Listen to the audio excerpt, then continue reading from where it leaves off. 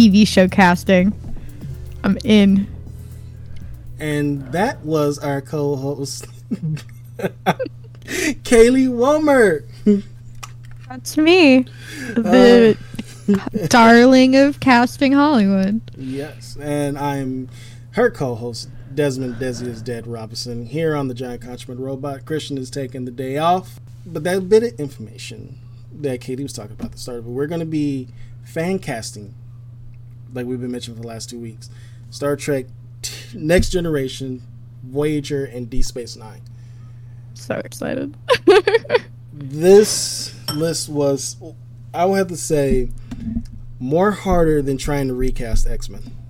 It was so hard. And you know, like, I'm interested to see who the hardest for each series was for you to cast, because for TNG I had 2 that were, after I had cast almost everybody throughout all 3 series, there were like 2 TNG spots that I just could not fill.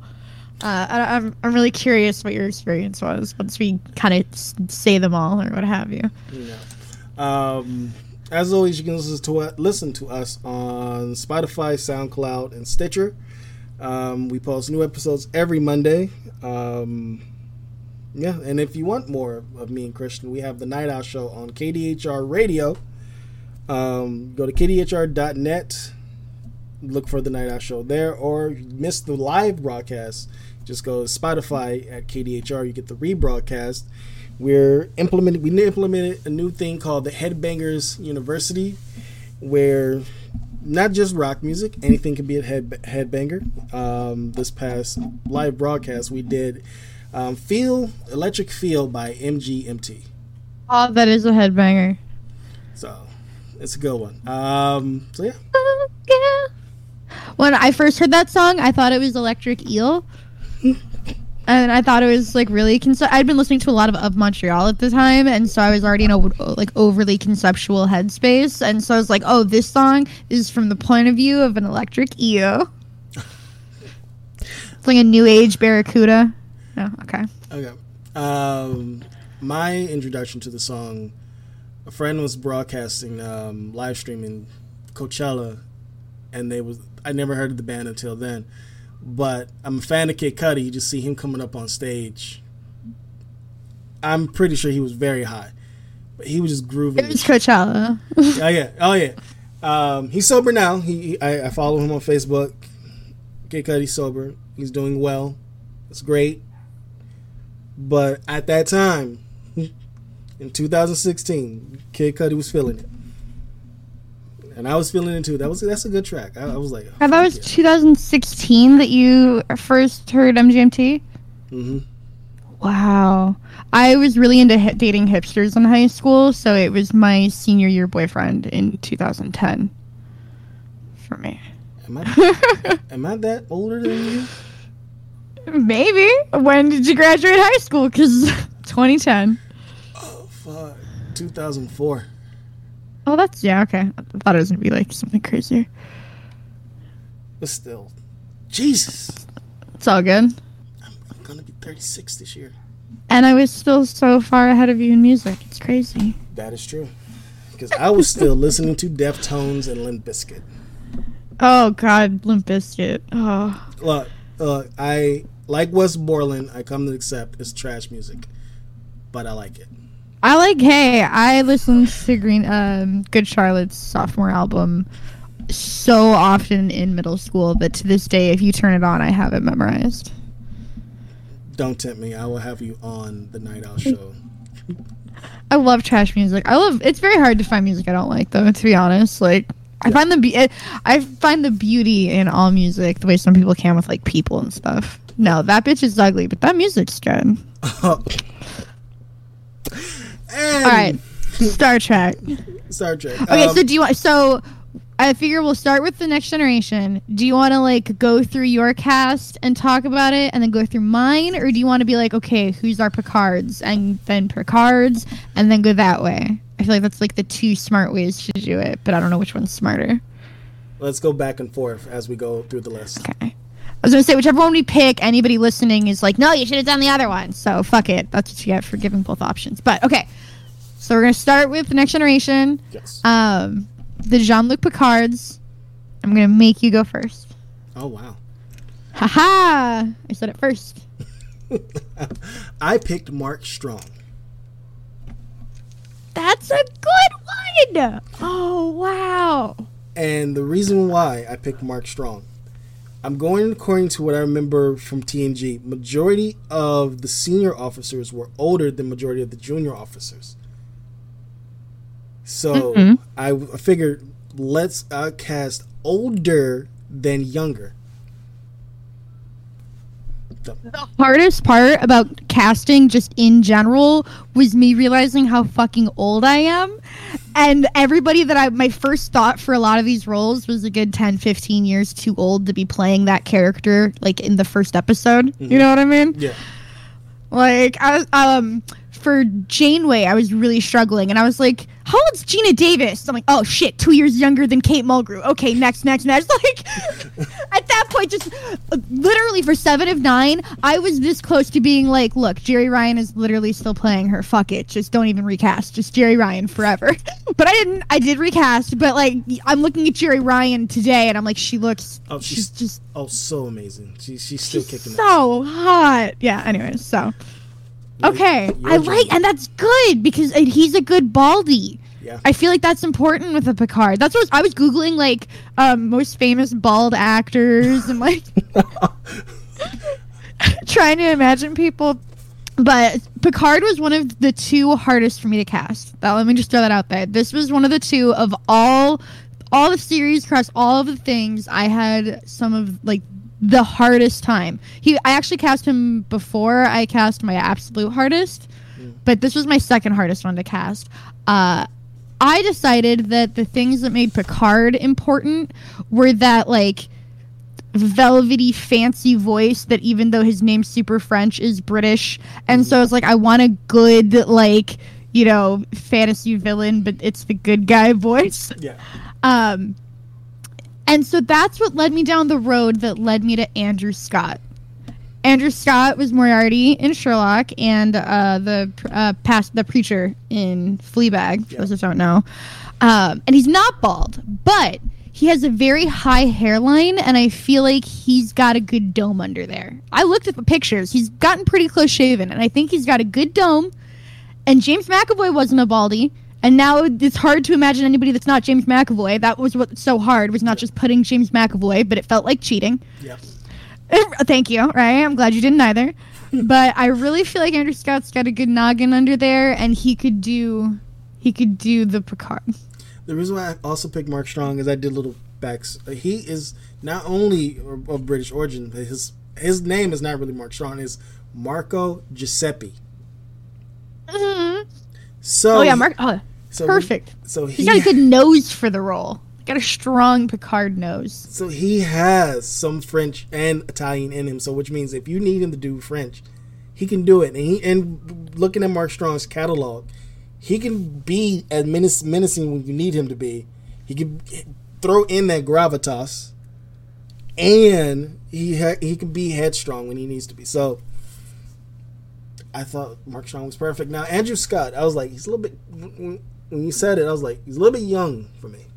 He is a little young, but that's the thing, is that I was looking at the age that Patrick Stewart was when he started Picard, and then I was going, like, you're trying to go within, like, a few years plus or minus from there. Yeah.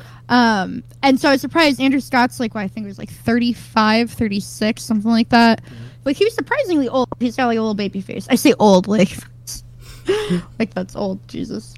But, like, Hollywood style. Okay, Talk, you need to not have... Okay, so Andrew Scott is 44, even then I overshot. So Andrew Scott is 44, which is why I was a little surprised, because my first instinct was he's got a little baby face. But that's why I think the bald will also really be a game changer, because I think it will really kind of be like, oh, well, this is an authority figure adult. So, like, I got to the point where I almost photoshopped him bald. But I think he's got a great commanding voice, and he is actually a good age range for around, like, where Patrick Stewart. So that's why I was doing all this math. I was like, well, how old was the actor when they fucking... Because I would do one. I would look at to see how old the character was roughly supposed to be, but then it's, you know, Star Trek, so how the fuck old is Data supposed to be, you know? Like, So then I was like, well, how old was the actor? And then let's play around there. And there's like stupid amounts of math, but Patrick Stewart was like around 40, roughly. Okay. So yeah, I was surprised by how old Andrew Scott was. I also think in the picture that I put here in my little casting sheet is from like a good 10 years ago, but that was hard. That is definitely. Wait, how long? When Sherlock came out? Right, that's the thing. How long ago was Sherlock? Like, you think about it and you see him in your head as Sherlock, and then you remember that was what, not 2010, but like, I want to say 2017, 2018. Was that 2017? No, not Sherlock Holmes. Don't be dumb. Sherlock TV show. Come on, Google. Just read my mind. Don't you have enough of my data? Sherlock started in 2010. I was right. Oh. July 25th, 2010. So yeah, that's what I'm like. That picture was, 11 years ago, roughly. Probably a little bit less. Wow. Or yeah, I didn't come until later. But yeah, like we're old. That's the thing that kept fucking me up is I was like, oh yeah, they're roughly, everybody is 10 years older than I thought they were in my head because I'm 10 years older than I think I am in my head. Like, it was a mind fuck. I'm like, what's the youngest, the kid roles? What's the youngest person I know? Oh my God. Yeah. So this has been an emotional journey for me. I thought this would be just a fun little romp, but it has been, the struggle. I can tell. And we only on Picard now. Right. Next up. Picard was a hard one, though. He was starting with the lead. It's always like each season you walk in and you're like, fuck. Yeah. Now, next up, Riker. Who'd you got? Okay, so by Riker, we're going in the order that, like, I kind of makes sense in terms of, like, largest roles to smallest vaguely, but it's a lot of ensemble casting. So my Riker I picked mostly because I think I found the perfect Deanna Troi. And I think that you're gonna know right away, but I think that this Riker is the perfect Riker to that Deanna Troi. So this one is a little bit harder because it's not necessarily that I think I found the perfect Riker, but this was one of those like, okay, well I have this one that's perfect, and I think that would grow great with them. So I put Ben McKenzie. Specifically, I actually really liked watching Gotham for like the first 3 seasons because there's a lot of fun acting in that. And I really liked him as like a little bit more gruff, He was on one of those kid shows that everybody but me watched in high school, the OC. I get them mixed up. There's the OC, and there's One Tree Hill, and there's another one, the OC. So a lot of people, I think, know him as like a teenage boy. I know him mostly from Gotham. So that's my kind of background from him. And so I love Ben McKenzie because he, like Riker, kind of looks like on paper, they're supposed to be the like James T. Kirk fill-in. But then they're not the captain. Picard is, and Picard's totally different. So I wanted to get like kind of an everyman, handsome white guy protagonist that looks like they could be, William T. Riker. And then surprise, you're the sidekick. I think Ben McKenzie's a good fit for that. He did that with Jim Gordon essentially. Yeah. And so I think he has that strong energy. So it's my pick. He also played Batman. Yeah, he's played a lot more than I always think he does. Yeah. Like, I always pull up his stuff, I'm like, oh, he's in, like, kind of everything. Yeah.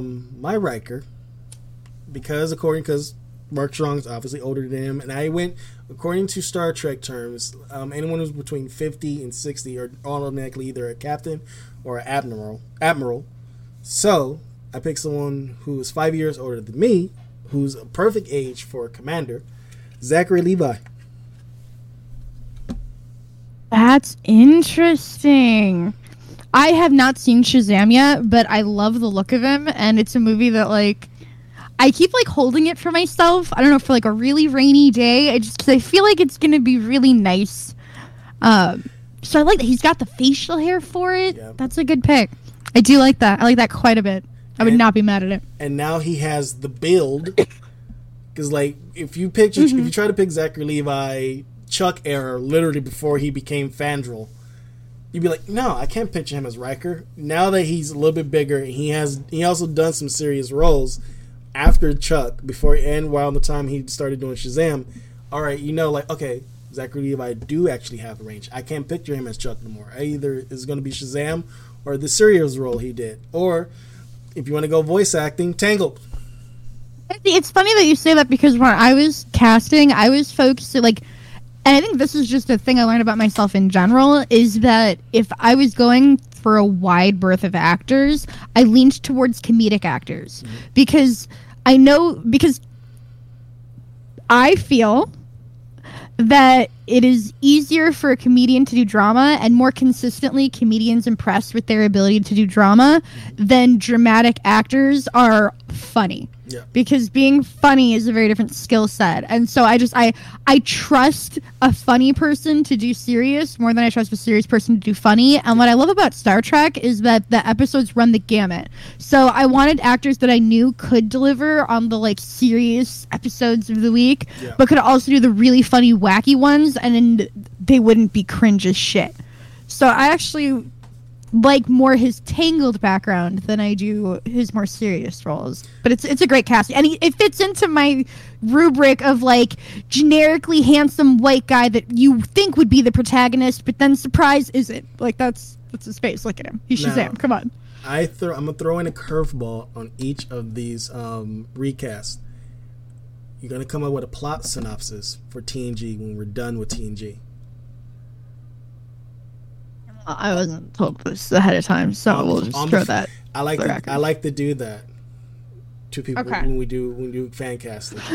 Are you talking about like it would be like a new episode in TNG, or are you talking about like which episode of TNG would I want them to like do as like a definite episode in this recast that we've done?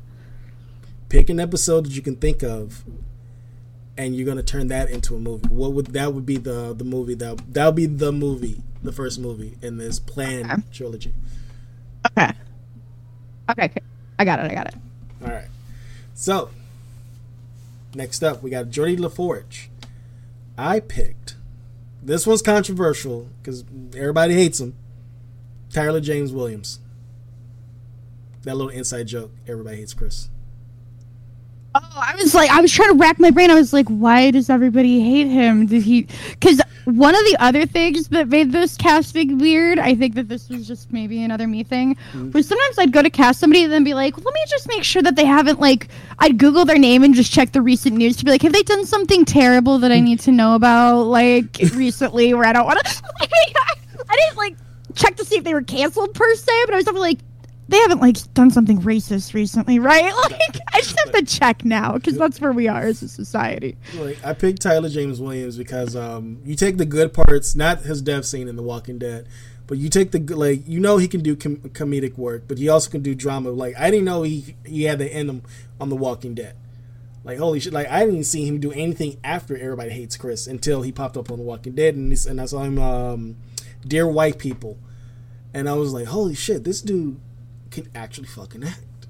And for Geordi, I was like, you want someone who can be comedic and do those geeky parts of Geordi, like just going right in on a soliloquy on the fusion reactor or warp drive, but also having to come back in.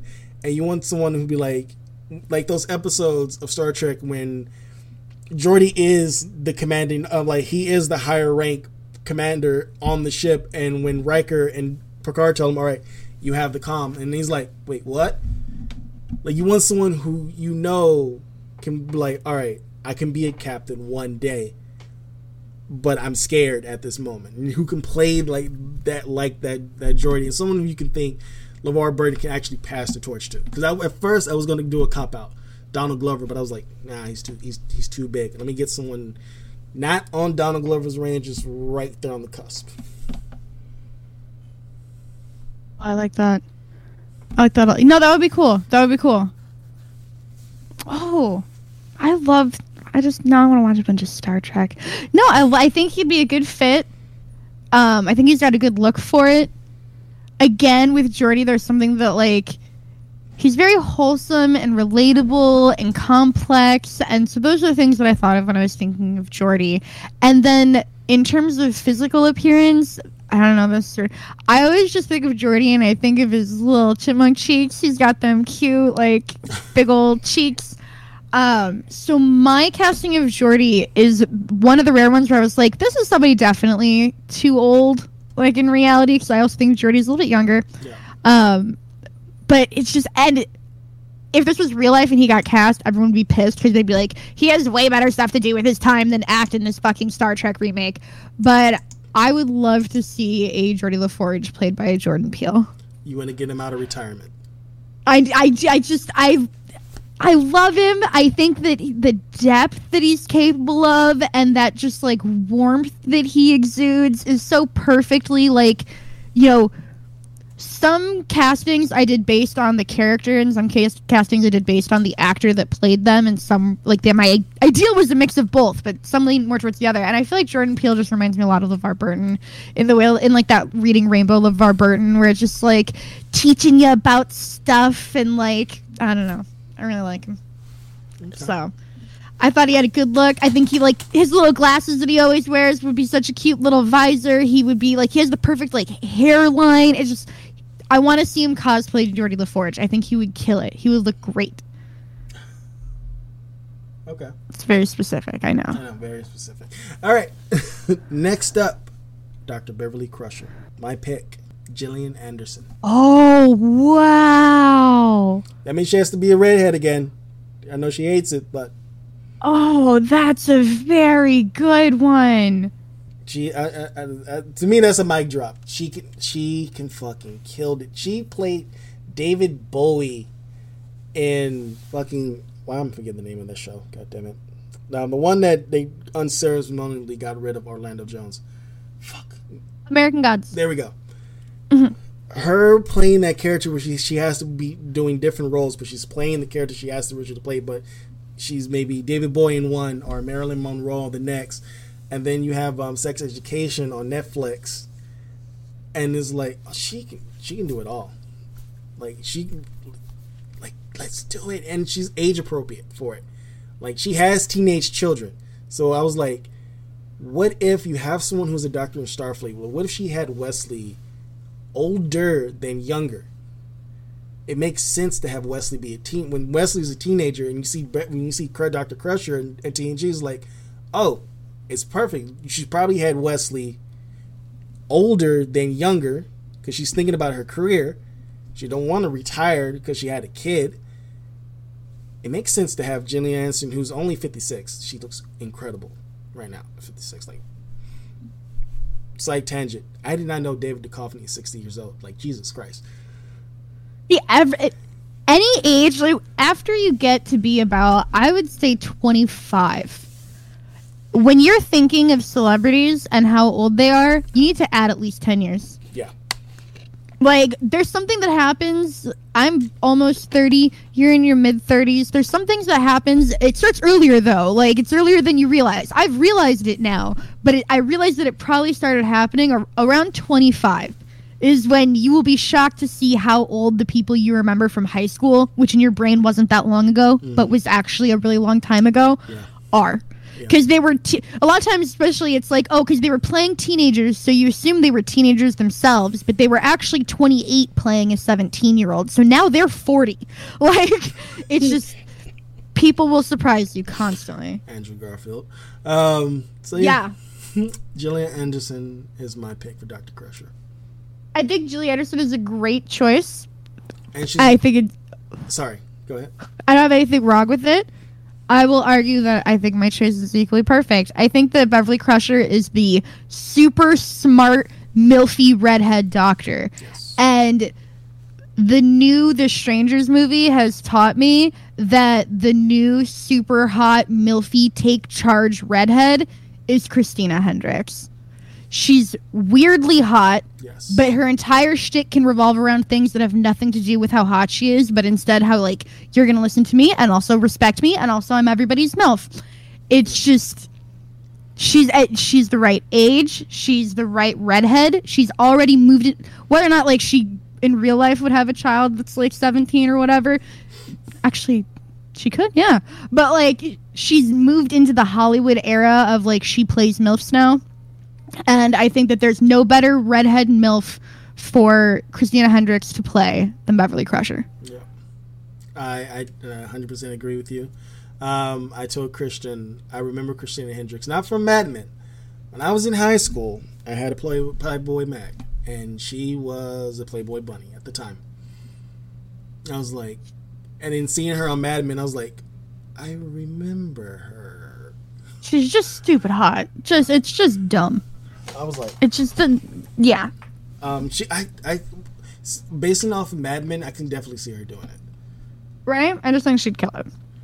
Like, Now, when we get to her son, I think it's really hard because, Wesley Crusher's a kid. And so, like, anybody who would be the perfect age now is going to be too old by the time the show would enter production / be on the air. So it's like, I think the kid ones especially are like, take with a grain of salt, wouldn't actually be possible. It's kind of fucked. They would probably be unknowns, really. Like those two actors, like the famous kids, aka Wesley Crusher and then Jake Sisko. Those are the famous kids, and I can safely say that they'd probably be played by like new actors we wouldn't know about if the show was reality cast. So that's why the fantasy casting for kids was hard for me. But Wesley Crusher is like, when you look at him, you're like, this could easily be some like young Republicans dweeby little punk ass bitch, but then also can be really cool. Fuck. And I don't think anybody perfectly encapsulates the face of either a really cool dude that probably smokes a lot of weed or a young Republican like Finn Wolfhard does. Like when it comes to young actors, you're already in a very small pool. And so let's be real, it's Finn Wolfhard 90% of the time or an unknown. So I put Finn in there. That's my genius, super creative casting choice for Wesley Crusher. I picked his co-star, Noah Schnapp. I feel that too. That's great. Honestly, yeah. Any of the Stranger Things kids, any of the It kids, throw them into any of the slots. Like the reason why I picked at the end of the day. Because the reason why I picked Noah Schnapp is one, he was I get it. He had a traumatic experience, but he got annoying to me in Stranger Things. That's why I did not finish season 2. Only went through all of 1. Perfect, because I feel like Will Wheaton got a lot of hate for no reason. Where it's like, look, I'm fine. It's not my fault. I do it. Like anything annoying is writing and stuff, but it's like, nah, fuck that kid. And then I also thought of someone who can have that great oh shit moment face when somebody tells him to shut up, especially when Picard goes like, shut up, Wesley. Like you want someone who has that look like, oh fuck, like a puppy don't know what the fuck he's I was gonna say that, like, not hit puppy dog, but that like scolded puppy dog, that face that they make when you walk into the room and see the damage they've done. Yeah. Like I think Finn Wolfhard, he has that, like those qualities of Wesley where when Wesley's overconfident and you really want to kick his ass, Finn Wolfhard has those qualities. But I never seen Noah Schnapp has that. But I like Finn Wolfhard more. It's just, but also, you want to cut his hair? The kid got the locks, though. That's true. I mean, his co-star did it. So it's like, come on, it's time. I think everyone else should have to shave their heads like she did. I'm just saying. It's only fair. And bald is beautiful. Let's go. Cut it all. No one gets hair anymore. Yeah, I have my, I can say it. I have shaved my hair off for like a good 2 years. It's just hair. Fair? Okay, now this next one, I spent zero time on. The first one that came to mind, I was like, this is more perfect than anything I could spend any amount of time thinking of. So I've never even considered another casting choice. I'm sure they're out there. So I'm really excited to see who you cast for Worf. Oh, I go first on this one. Okay. Yeah. Mike Coulter. Mike Coulter, who is that? Luke Cage himself. Oh, I didn't watch any of the Marvel Netflix stuff. He's the Marvel Netflix guy? Yeah, but he's also a voice actor. He has done, I didn't even fucking look up the damn show I was supposed to look up. He's in a Netflix show where it's a all Latin American cast, but he's the only black guy in the whole cast who's a black FBI agent. But he also voiced the main character, Halo Reach. Ooh. He also done some voiceover gig. He said he also done some stuff that required him to put on some makeup, so which means you also have an actor who would not mind being put into makeup. Yeah, the makeup. Yeah, that's big. That is very big. And he has the physicality to actually do, like, I have a feeling. Yeah, I'm looking at him. He obviously, he's got stunt work down if he's been on the Marvel Netflix. Yep. I keep saying that like such a fucking boomer mom, the Marvel Netflix. I feel like that's like, you know what I mean? What are those called? It's properly accurate because they're not in the MCU. Right, because I'm like, I can't just say like, oh, he's like MCU, because he's like that weird, like, they want to be in the MCU, but the MCU's like, we don't know if you're cool enough to be part of us yet. But they're like, no, we're actually cooler than you. But they're like, yeah. So I don't know. The Marvel Netflix universe. I don't know the cute name for it. But yeah, no, he's got a great look for it. Yeah. Very cool. Now, who did you pick? Honestly, he's got a good look for Cisco with that bald head goatee combo. Like, but I think that's a great bald head goatee, and I think that's the most important part of Cisco. But I think you're gonna like my Cisco though when we get to them. Yeah, I'm excited for the Cisco. I'm excited for all these. Let's be real. But my Worf is very special to my heart because when I was a kid, my first experience with Jason Momoa was Star Trek Atlantis. And so whenever I think Jason Momoa, I always think sci-fi and like weird shit and like weird obnoxious headpieces. Because he had the huge like dreads wig. And so I would love to see now adult Jason Momoa come full circle back to his sci-fi roots. He's huge. He's muscular. He clearly is game for anything. So he would, I'm sure, like he seems so nerdy in interviews and shit. Like I'm sure he would love to do the makeup for it. I would love to see Jason Momoa as Worf. I could see it. He has to be, and I remember Star Trek Atlantis. He'll have to be that character again. Right? Essentially. He has to go back not to be typecasting, but come on, it's Jason Momoa. I think it'd be a beautiful full circle moment. Like, see how much he's grown. Yeah, like we don't need you to be the Jason Momoa that everybody knows and love. You need to be back old school Jason Momoa, the badass. Yes. I think it would be great. And my brother got to meet him at Long Beach Comic Con. He is, like you see him in interviews, he's a real cool dude. Right? He just seems so, like, I think it would be so great to see a dude that, like, chill and cool and nerdy play, like, Worf. I love it when actors are so different from the characters they portray. But, okay, so I'm really, really excited for, so like I said, I picked William T. Riker's character based on what I feel is the most galaxy-brained casting I've done in my entire life, which is Deanna Troi. Deanna Troi was my favorite Star Trek character when I was watching TNG, so this was really important to me to get right. But when I say, like, I'm looking at a picture of the two of them next to each other, and it's perfect. They're fucking twins. I need Deanna Troi to be played by Morena Baccarin. Morena Baccarin was Dr. Leslie Thompson in the show Gotham, and her and Ben McKenzie actually fell in love in real life on the set and got married, and the entire show got rewritten so that Dr. Leslie Thompson and Gordon could have a romance. That's how strong their chemistry is. So to me, Riker is most interesting when he's horny for Troy. That's just like they work well together. He's a little douchey by himself. So I feel like knowing that they will have that perfect on-screen chemistry and she will be perfect in that outfit, like the ridiculously V-lined outfit with the big curly brown hair. She's got the eyebrows, she's got the face. It just perfect. She was made to be this role. Convinced. Okay. I picked Adria Arjona. She's Adria Arjona, I don't know. She is in Six Underground with Ryan Reynolds. She was in Emerald City with he played Kingpin in Daredevil. Fuck, how do I forget this fucker? I remember his name. She's going to be in Morbius. Yes. Oh, she was in True Detective. Okay. Vincent D'Onofrio. Oh, she was in Good Omens. Yes, she was also in Good Omens. She has that range. I'm basing it off of Six Underground and Triple Frontier, where she's playing two totally different characters.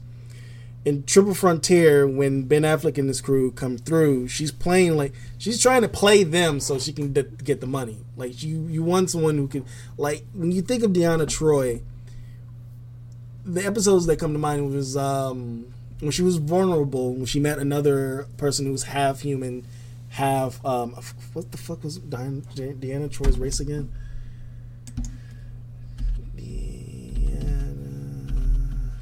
Really? You want to do this to me now, PC? Don't do this to me.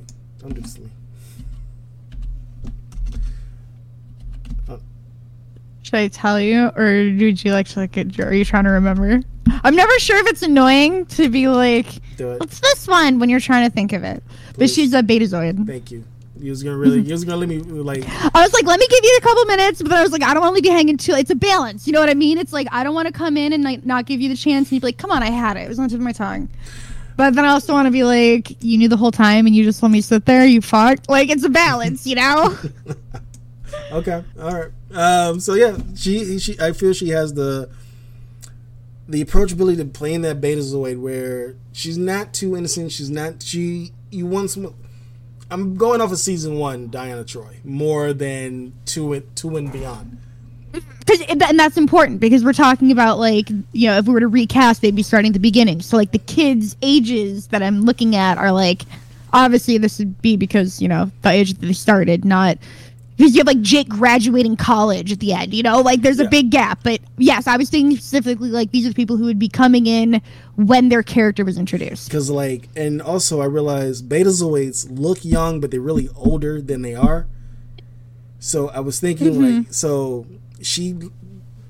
And that's Miranda Baccarin to me. Yeah. I still remember from, I know you haven't seen it, but Firefly. Oh no, I was gonna say if you recall, she also has sci-fi roots because back in the day she was in Firefly. I forgot when I was trying to hit the big ones and I forgot about that. Yes, way back in the day, way back. God. But Audrea, I feel like she could play the softness of a Betazoid, especially Deanna. But then that episode where Deanna's mother, Luxana, was technically in their version of In Heat. Like, I love it. Yes. And then Deanna was just talking about what Betazoid women go through, and just Riker's like, really? And he just sitting there with a shit-eating grin on his face. I can picture Zachary Levi giving that shit-eating grin because he's like, oh, I know what I'm expecting. Even though they're not together in season 1, it was like way later. You could just tell he's like, oh, I know what's gonna happen in the future before she even does. Which perfectly transitions us to who would you cast as Lwaxana Troi? The woman who exudes sexiness at her age, Selma Hayek. Now that I know who Adria is, and I definitely see the family resemblance there too. Because I almost Selma Hayek, I'm like, yep, that would be her hot mom. Because I almost fucked up, and I was like Adria for Deanna, and then Winona Ryder to bring her back Star Trek. But I was like, wait, no. If I'm going with a Latin feel for it's very nice the connection there for the Betazoids, let's get Selma Hayek. Yeah, oh, I feel that. And Selma Hayek's gorgeous, and I would love to see her in anything. Come on. Oh yeah, and I can't wait to see her in the Internals when they keep on saying, "Oh, she's the leader of the Internals." Selma Hayek is a leader of the MCU, this MCU team. Let's go! I can't wait. Okay, so for me, I went in a different direction.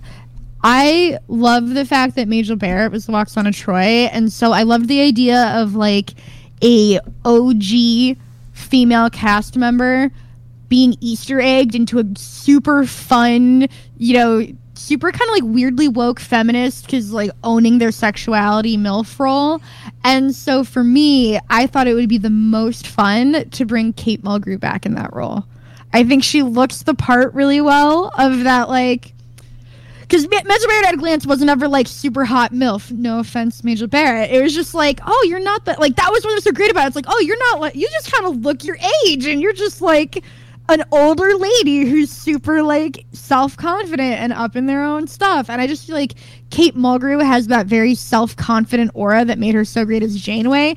And it would be such a lovely juxtaposition to go from Janeway to the like much less sexually repressed Lwaxana. So that was my Easter egg to I looked back through all of the OG cast and I was like, between all three of these, like TNG, DS9, Voyager, who would be the best Lwaxana Troi? So that was my criteria. I was looking at just like the old cast from these three shows, and it felt so right saying Kate Mulgrew. I actually like the Kate Mulgrew pull. She's instantly when you said that, Flemeth. She's great with fans. Like if you go to her Twitter, it's all Star Trek stuff. Like she's very much like a Trekkie, and so I feel like she'd be game for it. I feel like it's super gettable. Also, don't get her started on Dragon Age. If you mention Dragon Age to her, she is not happy what happens to her character at the end of Inquisition. I'll just say that, people. She's not happy. I love her so much. So yeah, that was my like more of a nerdy in like a like fourth wall break casting than it was like this is the perfect person this character. So I love that we kind of went in opposite directions with it. So that's my thing. Now, what's great is because that one was really fun and easy and I had a great time with. And then I got to Data. Hard. And the character I had the hardest time casting was Data. Same. I cast everyone else. Because it was down to him and Picard. I was like, I cast Picard, and I was like, okay, that felt impossible, and I did it. Let me go back to Data after my 12 tries. I've spent 2 weeks thinking about how to fucking cast Data. And then I woke up today, and my Twitter and my trending was nothing but spoilers for WandaVision. And I was like, you know what? Paul Bettany. Fuck it. He's basically playing Data right now. He's obviously great at it. He's shown the range. And I love him because he's an atheist and he proposed to his wife in a really cute way. Mm-hmm. And he's just a really great guy. Yep. But it was very difficult. If anybody's like, that's like a cop out or whatever, typecast. Fuck you. I worked so hard and then finally was like, I'm not going to fight it. I'm not going to fight this. It's Paul Bettany. Well, I think that blows my pick out of the water. I've just started watching Lovecraft Country. I'm liking it already. Mm-hmm. I picked Jordan Patrick Smith. Ooh. Now, I think you were agreeing with me, so let's go back to the part where you're agreeing with me. Did you also have a hard time with Data? Yeah, I did. I really did. And I was doing this list while I was watching Lovecraft Country. And then this actor who I picked popped up. He worked for the Braithwaites in the first 2 episodes. He was like their manservant. He had that. See, I love Vikings, so if anybody who hasn't seen Lovecraft County, he was in Vikings. Oh. And so he definitely can do like he can get bloodthirsty. Like he has great range there too. Okay. So because I was looking like he had those. I hate to say it, he had those dead eyes, but he was like I was thinking of Data right there. I was like, right, yeah, like that's what it felt like in Vikings. That's what it is, like where it's like yes. Like, very same. I was like, what Paul Bettany? My favorite role of Paul Bettany besides Vision, A Knight's Tale, when he was basically Heath Ledger's hype man. So I know Paul Bettany has that range. That's why I love your pick. Right, like it was so hard. I'm so happy that you also struggled with that. I don't know. I wasn't expecting Data to be hard, and then I was just like overwhelmed with options, but at the same time, it requires such nuance. So I was just like, no. Yeah. So it was too hard. It's very stressful. You know, I might have to take the L on this one. I'm sorry, Jason Patrick. I'm going with Paul Bettany. Right, I feel like we'd have an easier time, Altino Shade, I think we'd have an easier time getting him than Paul Bettany. I think Paul Bettany might be a little busy. So there's just a real casting. I'd probably send the call out to him first. But because Paul Bettany was really doing nothing besides the MCU movies, and then but now he's got a lot of MCU shit to do. I'm sure they're going to be cameoing and everything from here to the sunsets, and we got 12 more seasons of WandaVision to go. but the reason why I'll give it to Paul Bettany because MCU, they let the actors do what they want before coming back for the sequel. That's true. It's not quite to the level of studio actors they do pretty much let them do whatever they want. Yeah. Other films wise, that's fair. That's fair. Like Chris Hemsworth had they both failed. He would have had 2 franchises if they didn't fail besides doing Thor. But those two franchises failed. So obviously, except for Ghostbusters could come back.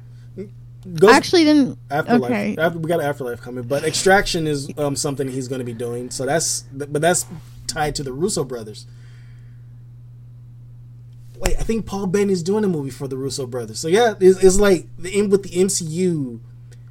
It's like, all right, you don't have to do another Marvel movie, but we're doing something on our own. You want to come over here? That's what it seems. That's what it looks like. That's why. That's why I pick.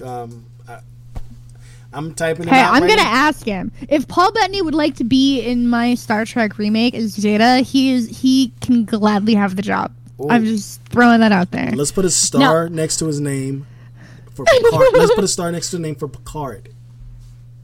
Oh, yeah. No, he can do whatever he wants. If he wants to come in and be fucking Tasha Yar, he can be whatever he wants. Okay. I'm here for it. That's a good segue. Tasha Yar. Paul Bettany is cute. No, Tasha Yar, I have 2 questions for. Not only who do you cast, but... spoilers, people who've never seen TNG, do you kill her And if you do you kill her as early as she died? Yeah. Yes to all of it. I cast yes. Okay. So for me, because I told you we're gonna just do an episode as the movie. I'm picking for the first movie that alien that killed her just with a swipe, but I wanted to make it a more meaningful death. Like she really went out fighting, not just that like a swipe. Well, bitch, yeah, no, totally. Like this is It's like a good episode to do. So that would be like a good first movie. Like it's showing you right off the bat. This is the stakes that they're in. And who's starring in this movie? So for Tasha Yar, an actress who don't mind dying in a movie because she did it before, Charlize Theron. For Tasha Yar. I have zero problems with this. My only request is that Charlize Theron has to have the exact painfully late 80s blonde hairstyle that Tasha Yar had. No adjustments. It has to be the exact same. I think doesn't she have it now already?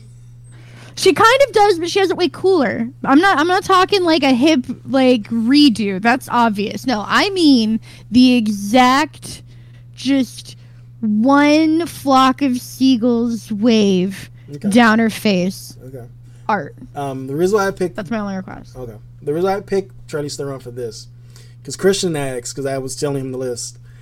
He's a why Charlize Theron? She's an A-lister. I was like, she's an A-lister who doesn't mind being a supporting actor. He was like, what did she do? She was supporting Prometheus. Loved her in Prometheus. BT Dubs loved the movie Prometheus. I don't give a fuck who knows it. I was like, her and Idris Elba are technically the top two actors in the movie besides Naomi Rapace and Michael Fassbender. I was shocked. So, spoilers for Prometheus. Skip 30 seconds because I'm just gonna say it and then move on. I was shocked when she got killed because she was such a major actress. I was like, oh shit, okay. Well, you just got switchered. The end. Her and over. Her and Idris Elba. I was like, wow, they both died. Okay. All right. I sent you the link to the exact hair that she has to have, just so you know how wispy and wavy it has to be. Just so you know. Isn't that towards the end of her death though? Kind of. You said the OG. She also has one where her hair's all the way slicked back. That's pretty good. But no, this is the one that I want. I picked this one. I think she was. This is my request. Okay. I pick which one I want, and this is one I pick. I don't want like cute, like 90s lesbian. I don't want current Ellen DeGeneres. I want this one. I'm conceding to the hair. Thank you. I think that when you said the slip back, I think that's when it was implied that she slept with Data. When it was It was not implied. Okay, all right, they smashed. She slept with Data. Okay, they smashed. But he kept a hologram little picture of her forever to make himself feel nice. They smashed. Okay, all right, I'm conceding to that. Who is your... Okay, wait. What if we do it to where instead of having any of those haircuts, we do it where Charlize Theron plays Tasha Yar, but she has to have the alternate, like, Vulcan-style Tasha Yar haircut where she looks like Sarah from Dragon Age. Ooh. You know what I'm talking about? That horrible one? Yeah. When they bring her back, because the actress was like, JK, I want to come back to the show. Sorry, I let myself get killed. That hair. But she has to have it the whole time, not just as, like, her comeback. That's the hair the whole time. Like a good callback to, like, that episode of TNG. Like, if you for people who don't know, it's like a really hard, like, bowl cut, but then you gave yourself V-bangs and long sideburns. It's great. It's great. Okay. I love it. Now you're Tasha Yar. Okay. So for my Tasha Yar, I would still kill her. I might be tempted to lengthen the amount of time before the episode where she dies. Like, I might be tempted to because I love her. But, one, she basically already has the hair for it.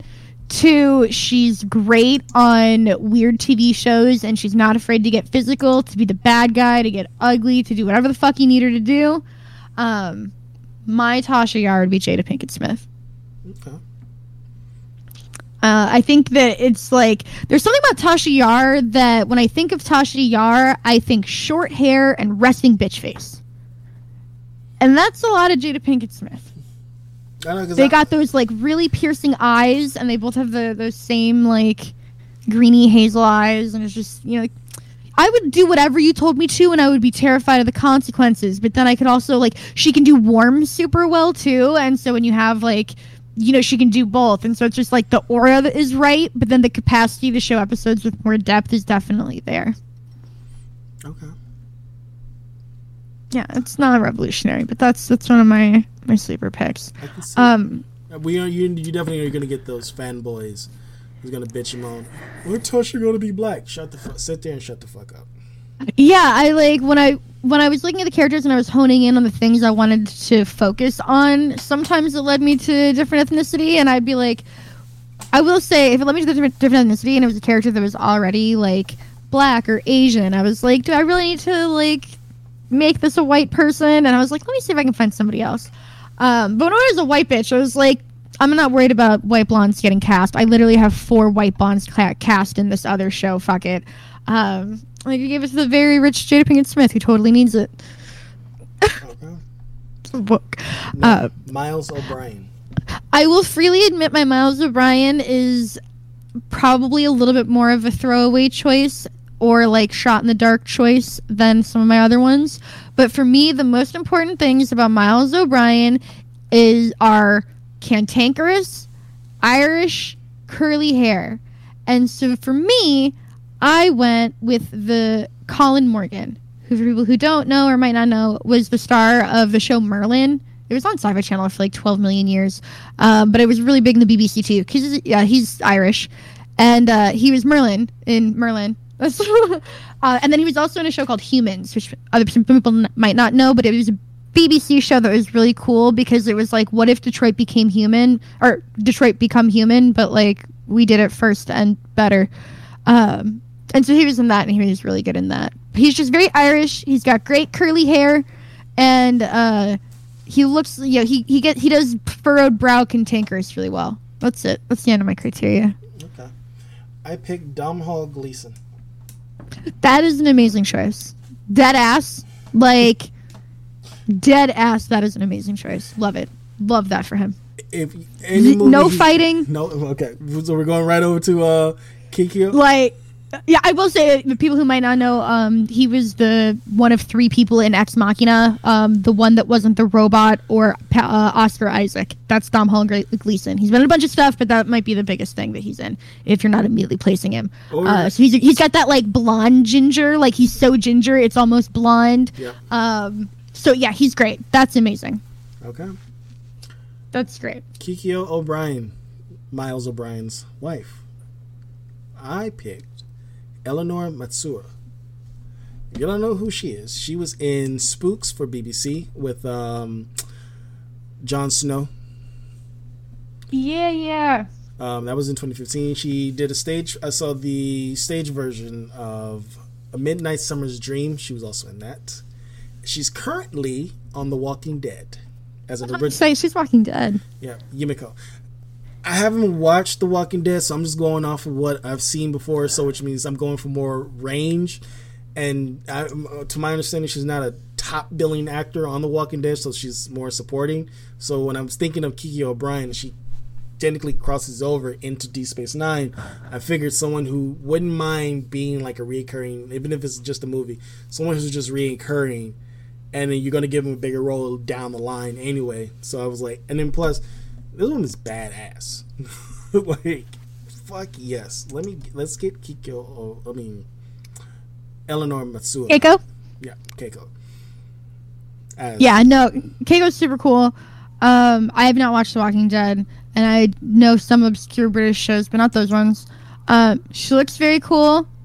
She looks like she could be married to Domhnall Gleeson. However, my pick, a couple of these picks are like justice for the poor cast of Suicide Squad that got shunned. But my pick for Keiko O'Brien is Karen Fukuhara. She was terribly, pitifully underused as Katana in Suicide Squad, and she's been in a bunch of other stuff too, but that's probably her biggest. And I just think she's got that, like, we know that she's cool with makeup. We know she's cool with stunts. We know she's cool with a bunch of, fuckery behind the scenes, and she'll still turn it out. And I like her face. There you go. I'm with Keiko's important, but she doesn't have like a huge role where it's like, okay, there's this big aspect. It's more like, okay. I like that choice. I totally forgot about Karen Fukuhara. I follow her. I follow her YouTube channel. Same. I like her. I would have had her cast. I get what they try to do for Ghost in the Shell, but still, I would have cast her as Motoko. Yeah, I was going to say, I see where you're going with this. Like, you see her on The Boys? Oh, fuck yes. I'm not going to lie. I didn't put... So, like, as soon as I thought of Keiko O'Brien, I was like, Karen Fukuhara. Like, I didn't spend much time thinking about her. Because it was kind of like just Mo, where I was like, well, this just makes such perfect sense. I'm not going to waste time wondering if I'm wrong. I'm just going to assume I'm right. Okay, that's two. That's two you got me. That's two you got me crossing over. Okay. So, and then my next one, I'm not going to lie, there's like 2 or 3 I'm particularly proud of. This is one I'm particularly proud of. My next one is for Q, which was not a particularly hard one to fill, but a very important one. It was one of the first ones that I sat down and was like, all right, I got to take this seriously. Who's going to be Q? And then I realized there's only one option for Q, and it's the person that we all want to see just fucking around with the power to rewrite reality and just popping in to cause mischief and go Loki style, and that's Pedro Pascal. I think it'd be great. I think it'd be fun. I think he'd have a great time. I think anytime he showed up, it would be amazing. I think he'd get his own spin-off show just about Q, and it would just be a great vehicle for him because he's fun. He's a fun guy. Okay.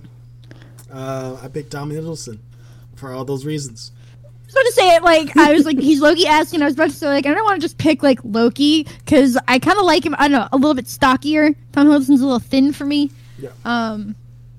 But yeah, no, Tom Hiddleston's not bad. Again, it's that kind of chaotic, neutral energy that you got to bring to it, and he's definitely shown he can bring that. But I think Pedro Pascal being allowed to just be totally chaotic neutral would be really fun. It's gonna be half and half. I like my pick. I like my pick. Yeah, no, I'm not saying it's a bad one. That's decent. So we're done with TNG. Now, we already know I picked my episode. What is yours? I would do The Measure of a Man. For people who don't know, The Measure of a Man is basically an episode that's kind of like, what if Star Trek tried to be Perry Mason? And it's an episode where they're like, Data's not a person, he's a robot, so that means that we can just like chop him up into pieces and then sell his copper for money or whatever. You know, we're evil, we're gonna kill him because we can. And then Picard was like, you can't kill him, he's my friend, and you know, everybody loves him. And then they were like, okay, well, if he's your friend and he's not a piece of plastic, prove that he's a sentient being deserving of rights. And so the episode is about, like, what it means to be not just human, but, like, what it means to be sentient and what it means to be a person, and dealing with, like, the idea of, like, you know, AI and what happens when they cross the line to becoming self-aware, and where is that line, and just, like, really interesting, complex sci-fi themes that, you know, Star Trek has a lot of different flavors, and one of my favorite flavors is when it goes hardcore, like Asimov style sci-fi, and I think this is a really good episode, like example of that, while also being like a cool like Civil War style marketing campaign, because you know, in the episode, like some people are on Data's side and some people have to argue on behalf of the scientists. Particularly, Riker basically gets stuck being the prosecuting attorney, and so it's like, oh shit, there's this complex like, which side are you on, and like, does Data deserve these rights? And it would be really fun. But it's a good fun episode. Fun is a weird word for it, but like it's a very good, thought provoking.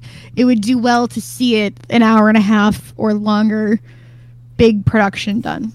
So you're going more diplomatic, and I'm going more action. Right. And Denise Crosby is still in it because she has like a little holographic cameo. So it has a lot of the cast in it. Okay. Now, Deep Space Nine. Yes. You go first. I get really torn between Deep Space Nine and Voyager for which one is my favorite of the three in real life. And then making this casting, it was hard too. But I think DS9 might be my favorite casting. Benjamin Sisko, all three captains, obviously to the surprise of probably no one, were some of the hardest to cast. Let's get that out of the way.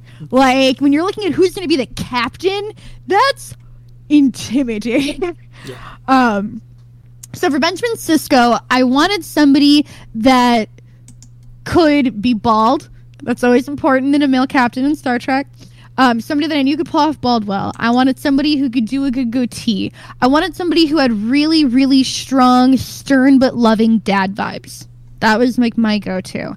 And so I spent a lot of time searching, and I thought it was going to be hard. And then just when I was about to give up on it being easy, inspiration struck, and this is one of my top 3 Galaxy Brain picks. I'm going Brian Tyree Henry. For those that don't know, he plays Paperboy in Atlanta, and I think he would be great. He'd have to shave his head for me, personally. Sorry. You gotta go bald. You got it. It's already shiny. But other than that, he's already there. He's perfect.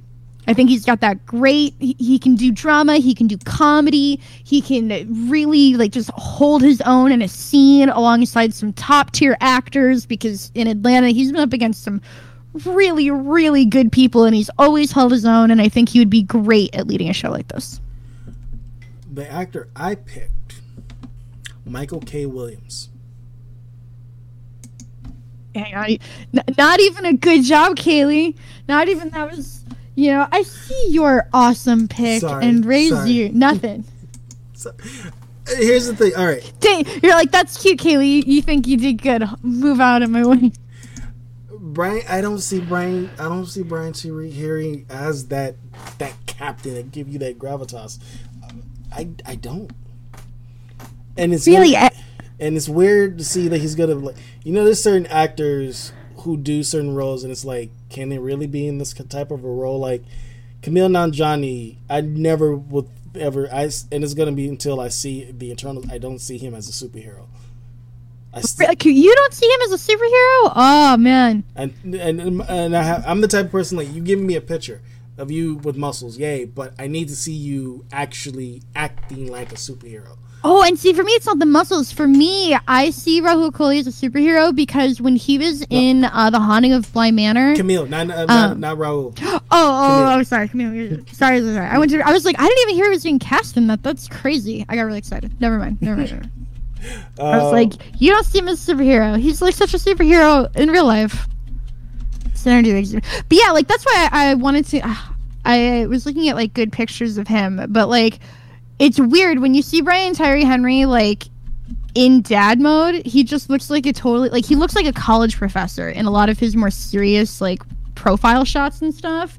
And that's when I was really like, okay, yeah, because I was afraid that he might be a little bit too like funny and he'd look too soft. But then when I see shots where he's just like, you know, like I could get down to fucking business. Yeah.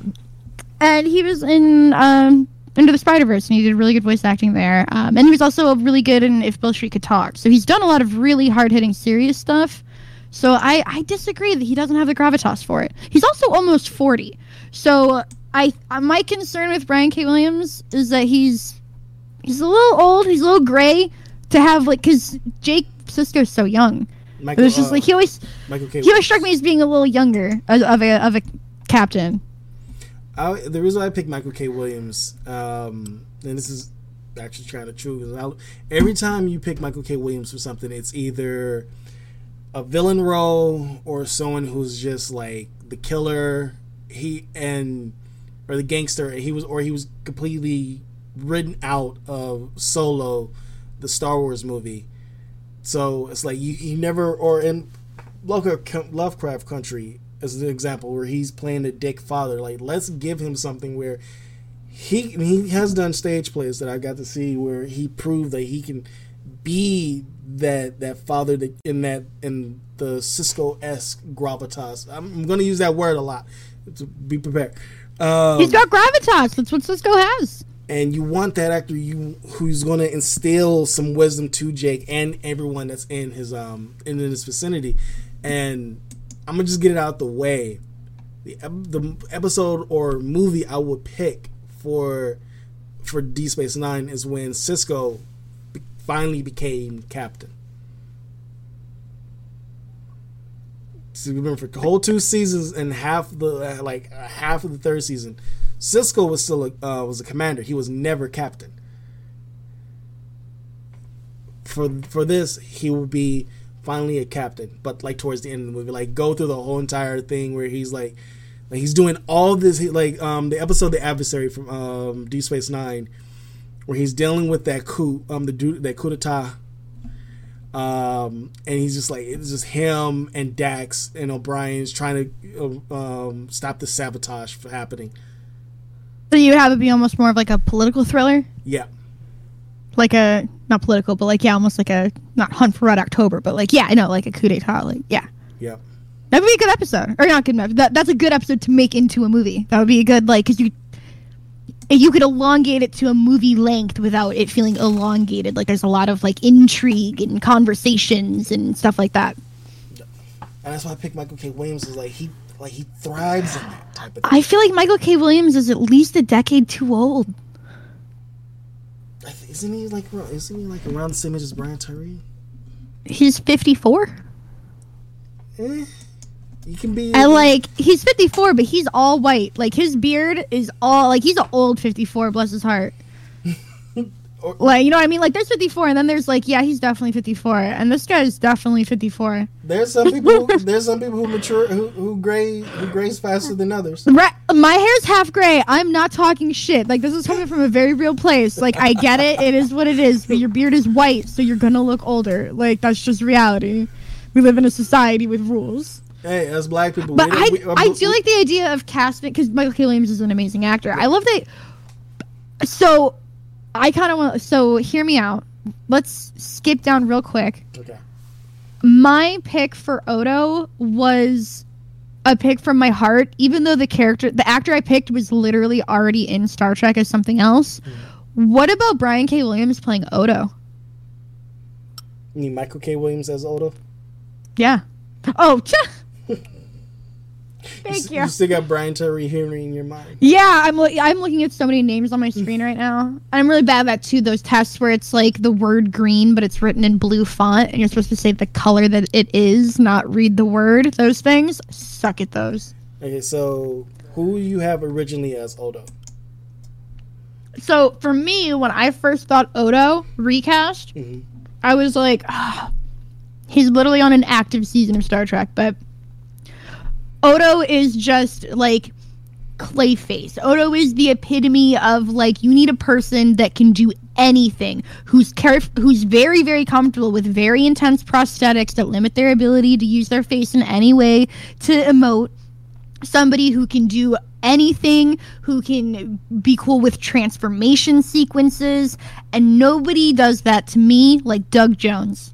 Like, Doug Jones would be perfect for anything that you need to throw at him, for anyone Odo becomes, for any weird shit you need done. He'll be in that Odo makeup all day and not even think twice about it. He's done everything you could possibly think of, and he's still around for more. So, and like, obviously he's using tons of practical effects in his current role in Star Trek, but I really liked Doug Jones as Odo, but obviously he's already in Star Trek, and Michael K. Williams sounds like it'd be way more fun. I do like Doug Jones because for the Odo makeup, it'd be less evasive than what he's wearing for Discovery. Right, and he's done more evasive in even more films. Like, he'll get whatever you need. You need Odo to transform more because we didn't really play with the shapeshifter shit in the show, but maybe in this new show we will. He will wear whatever makeup you want. Okay, so for my Odo, I picked Matt Smith.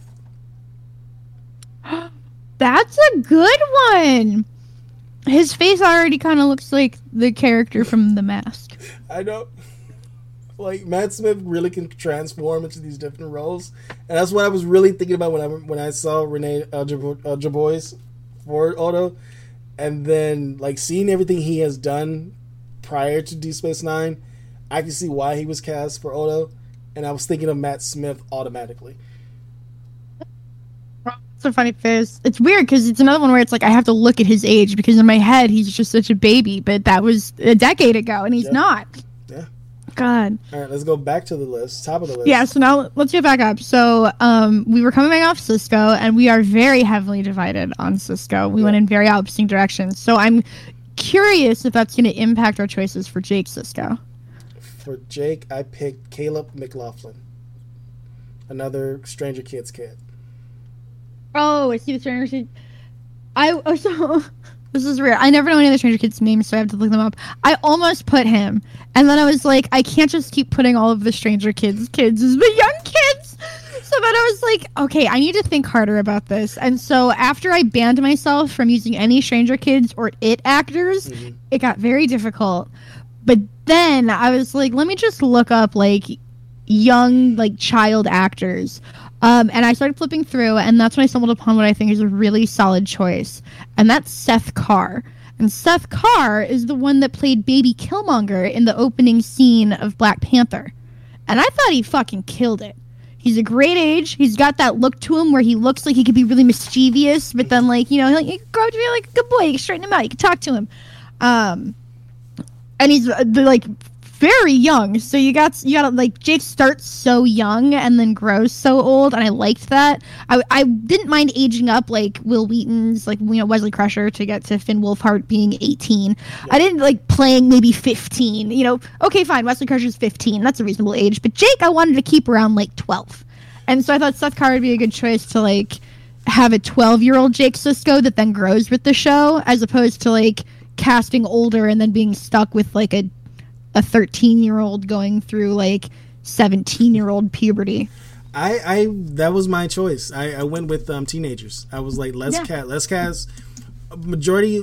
I was gonna. You have to really, because that's, if it's gonna be a kid that young, they're basically gonna have to be unknowns because they're so fucking young. Like, it's very hard to dream cast young roles. Like I aged everyone up. I was like, so when I thought of Jake Sisko, I feel like, you know what? If I'm gonna make Jake Sisko a teenager, yeah, you made Jake so, like, you made Benjamin Sisko like 60, so you know. In our mythological world, Michael K. Williams is barely hitting 50. And Caleb McLaughlin's at the right age already to be playing Jake. Is that real? Yeah, that's fair. It checks out. Okay, now you're Kira Nares. Okay, I don't particularly like Kira, so I didn't want to spend a lot of time on her because I don't care about her. But whenever I see pictures of Kira Nares, or even when I go back and watch DS9, I am always jarringly struck by how much she looks like Anna Kendrick.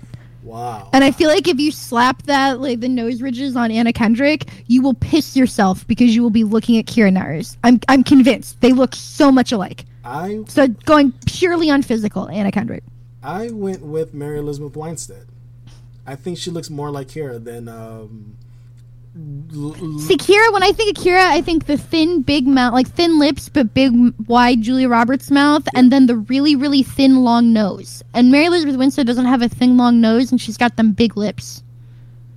To me. But I think Mary Elizabeth Winstead's eyes are closer. I will give you that. And I'm thinking, like, since Kira is more of the action-y type, and I'm like, I can't picture. Anna Kendrick's done action roles, and she did all that stunt work in. It feels weird to give her credit for this, but she did all that stunt work in Twilight. I have never seen Twilight.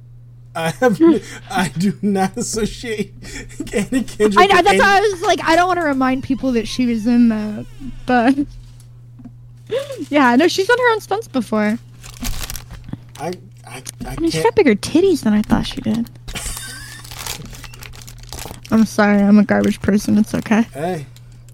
But yeah, no, I did not spend a lot of time on it. I went straight with, like, whenever I see that picture, like, I see that nose and I see the little ridges, and I'm like, just slap a little, you know those, like, Breathe Right strips? Mm-hmm. Just slap, like, a Breathe Right strip with, you know, some clay on top that has the ridges, and you're there. She's done. She looks just like her. I think Anna Kendrick might be half Bajoran, is what I'm saying. Okay. So we are now divided on two characters. Kira we're divided on a couple, but, like, strongly. DS9 has been a very divisive show so far. Okay. We're gonna cut down to Julian Bashir now, if I do believe, and this one was pretty fun for me. Same here. Julian's a fun character. Where did you end up going? Slight tangent. I got delivered right now some spicy chicken nugs from McDonald's. Oh, did you get the, like, 6 free nugs if you order $20 worth of food? My brother got it, so I never had the spicy nugs from McDonald's before. This is swipe the nugs. So this is a first. A first. So let's go. All right. So we're at Julian Bashir. I picked Naveen Andrews. It's a good choice. I'm gonna have to double check his age actually. He was doing.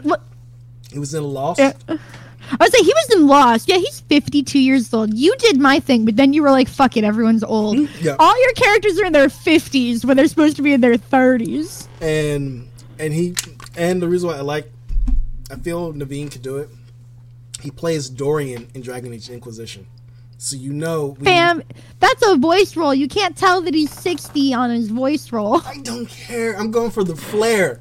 I'm picturing how he was being flamboyant and flair, and Bashir, he's like, it's either or with Bashir. So I'm like, you know what? Let's do it. I'm casting Naveen Andrews. See, for me, Julian Bashir is sometimes really good at being a playboy, and sometimes the most awkward dweeb attempting to be a playboy that you'll meet in your life. And, it's like, which one are you going to get depending on this attempt? And I find that endearing, because sometimes he really gets it and he's so smooth. And other times it's like, you're such a dork. Look at you trying to be cool. And that led me straight to Rahul Kohli. He's hot enough to where, like, if he actually put on, like, a good smooth, he'd be smooth as fuck. But he is such, like, a cute dork that he does cute dork well. He's got the British accent. He's just, like, he's very just hot, dorky Indian guy. So you let him keep the beard, or he has to shave it off? I would say probably, like, my issue with beards on Star Trek is that I love having the, like, beard equals villain version, with the exception of Sisko. And so if we start letting everybody have their beards, it's like, well, then what's the point of having the fucking evil twin versions be bearded? Kills all the fun. So I like to keep beards to a minimum. I would have to see Rahul Kohli smooth-faced in the outfit, and I would tentatively allow him to grow it at a later season. Okay. That's how I feel. Because I'm not against his beard. Heavens no. But for Julian Bashir, I'd probably want to start smooth face. But I mean, Sisko's shit started off with, bad hair. And then he got the bald goatee. Yeah. So we all have some growing pains. Oh, yeah. Like, right? Yeah, like, we're talking starting. All right.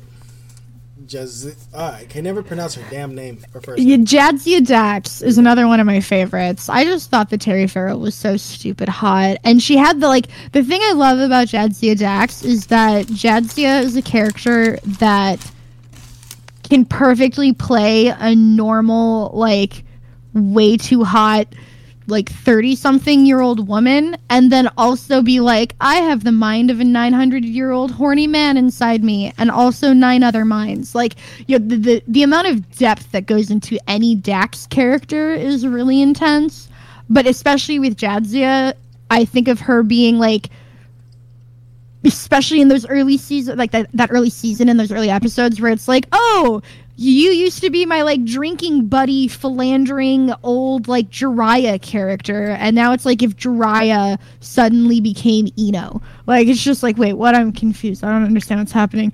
And so I needed a woman that I thought could also play Jiraiya, basically. And so for me, the strikingly blue-eyed brunette hottie that I went with the type of range that I thought could deliver, was Alison Brie. Oh, okay. I'm not, like, obsessed per se with the choice, but I think it would be very serviceable. It was kind of hard for me on this one, and I like Alison Brie. I really do like Alison Brie. Because I was thinking, wasn't she Dax was the first non-binary Star Trek character before Discovery? Yeah, Jax had a really interesting gender thing, because the whole point of Jax is that Dax is like if the Power All for One was a person. Like, Dax is at once the genders of everything that Dax has ever been. So Dax was more gender fluid than non-binary. Mm-hmm. But yes, Dax existed. I always like Jadzia Dax. I always want to call her Jax. Jadzia Dax, or Dax, I guess I should say, the Dax symbiote exists, like, outside of the gender spectrum. But, like, the biological sex that Jadzia Dax, like, physically had was a human female, because that's what she was. But So it's weird. Gender, yeah, you got to have a lot of really fun gender conversations with Dax, and that's what's cool about Dax. Because I was gonna there was a couple of trans actresses I was thinking about. I was thinking of non-binary actresses, but then I was also remembering because we went down the character bio for Dax, and I was like, someone who looks masculine but can still be feminine. Katie Sackhoff. I like Katie Sackhoff. She has that show on Netflix that she's doing. She is super jacked right now. See, I always just think of Battlestar Galactica when I think Katie Sackhoff. When I think of Katie Sackhoff, oh my god, I don't want to yell for my brother. She did this movie with Harold Perrineau, one of the Baldwin brothers, and Seth Green, where she is this evil, domineering woman. And each of these people had a relationship with her, and she brought them there to make them relive the traumatic moments that they've been through because of her. And the way how Katie Sackhoff played it was just very like holy. I was like, I've never seen the side of you. I know you for action roles. Like, I think she can really play that complex 900-year-old person in this body type of character. Yeah. I would say one of the reasons I went with Alison Brie is because I think that the Dax character needs to be able to portray a certain appearing younger and innocent than they actually are, and I feel like Katie Sackhoff is already so comes off so strong and intimidating that you Dax always takes people off guard, and they're always expecting this silly little pretty girl, and then it's oh no, this is a being with centuries of wisdom inside of it, and so I don't think that Katie Sackhoff is as capable of the element of surprise, but with saying that she's a very good actress, and so while it might not be more natural for her, she absolutely could pull it off. And actually, this is a thought that just came up to me. I think Alison Brie would fit more, and this also fitting for the transition. I think Alison Brie would fit more for Isri. And see, my Isri perfectly, I feel. I picked my Ezri based on who I picked for Jadzia. So for Jadzia, I picked Alison Brie, and I think that Ezri is Jadzia, but even to me, Ezri was. I'm happy for Terrell Farrell for getting away because she was treated like shit, but in reality, Jadzia's character was in no position to be replaced. It was weird, awkward shoehorning in, and Ezri's actress was if we make her kind of similar enough, maybe no one will notice it's a different character. And so I wanted someone younger, a little bit fresher, doubling down on the innocent doe-eyedness, but still being wait, I have to double take. Is that a different actress? Which season of DS9 is this? And so I went with Natalia Dyer for my Ezri. What happened to not using more Stranger Kid actors? Right, that's the thing. I was well, I mean, I don't consider that a kid actor. She's already in her 20s. And so, I don't think that's a kid actor. I think that's an adult actor. But I did. I was she's in Stranger Things. There we go. That's why I had to pick a different Cisco. I was you can't use... I had already picked her, and I had already picked Finn. And I was you got to stop, Kaylee. And I still have one more on here. I picked Phoebe Waller-Bridge. This was a last-minute addition. I'm not going to lie. I don't think that there is a worse casting choice on your list so far. She can play... She doesn't seem anywhere... to me, Ezri is all about, the big, doe-eyed, naive, optimistic... What's the word I'm thinking of? Almost naive?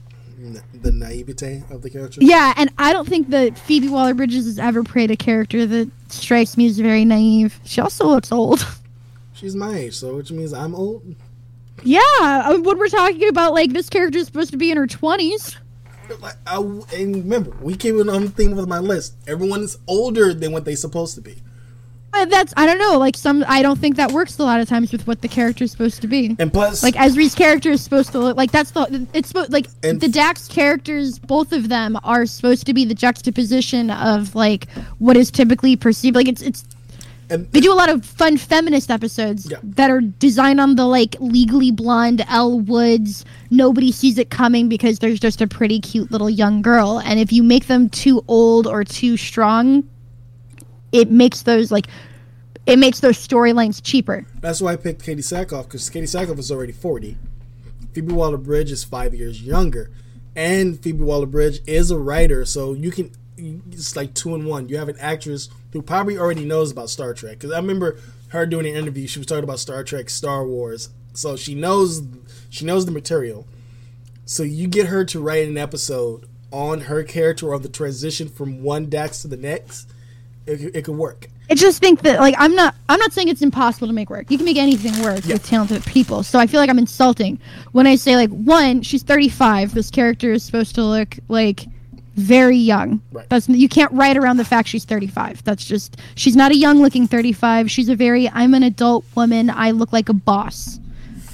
Ezri's character is not supposed to look like a boss. Ezri's character is supposed to be the intern.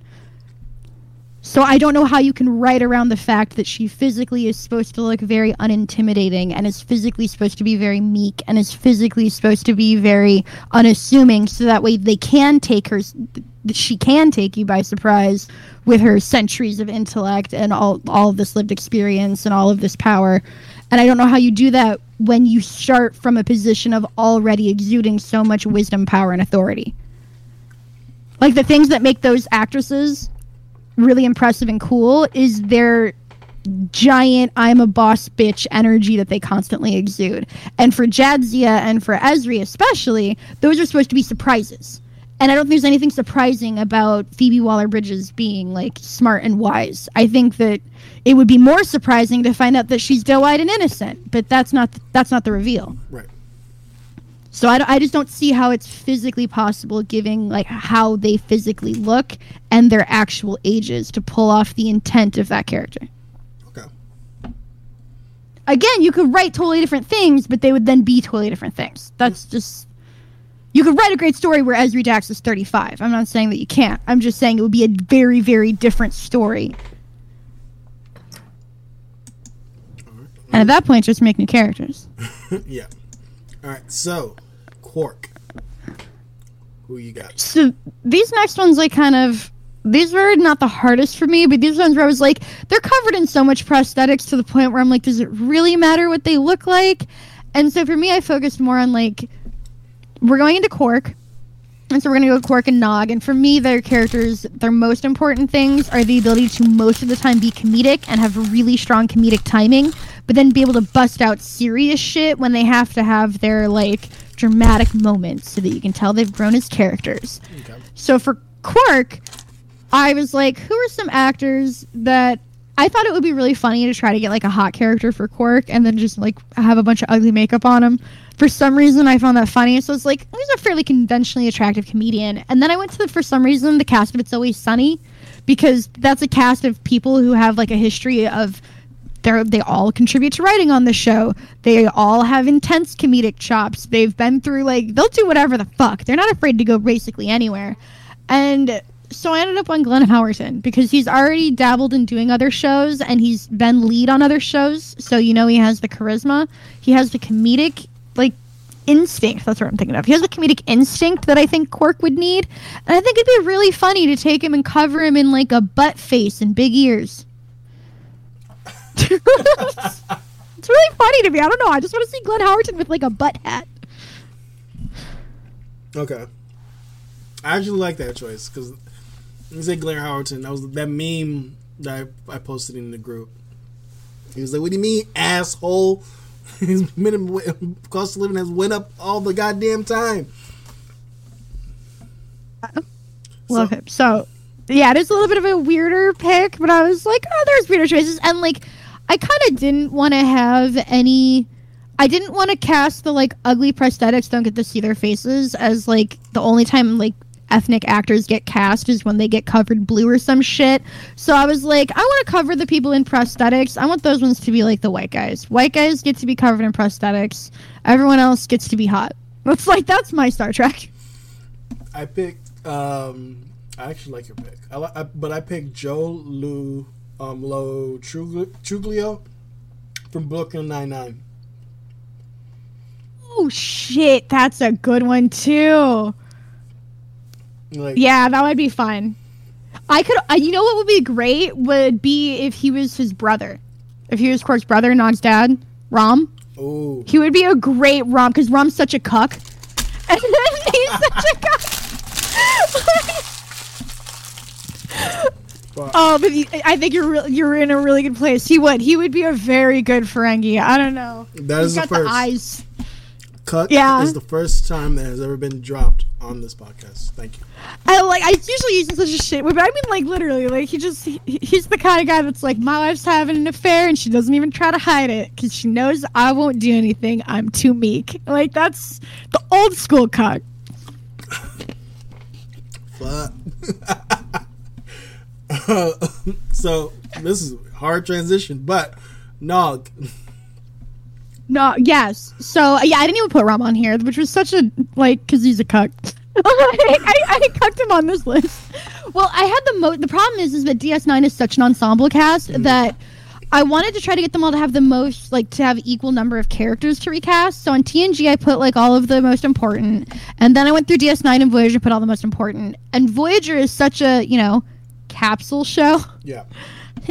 That they had so few characters and DS9 had so many more that I ended up being like, okay, I gotta cut some from DS9 to at least make it match TNG. And so I ended up cutting Rom and I think somebody else. So if you're listening and you're like, you didn't cover my favorite this or my favorite that, it's because Voyager had a small cast. That's why. But for Nog, I was like, okay, we're back into the young cast pool, and I already said this is I got to the point with Jake Sisko. I left him for last, and I had already tapped as many Stranger Things kids as I had felt appropriate. But that's because when it came to Nog, I really thought Gaten Matarazzo would be a really good choice. That's the kid in Stranger Things who's missing his front teeth. My front teeth got punched out when I was in kindergarten, so I didn't have my two front teeth for a very long time. So I always really related to this kid. Wow. Yeah, I picked a fight.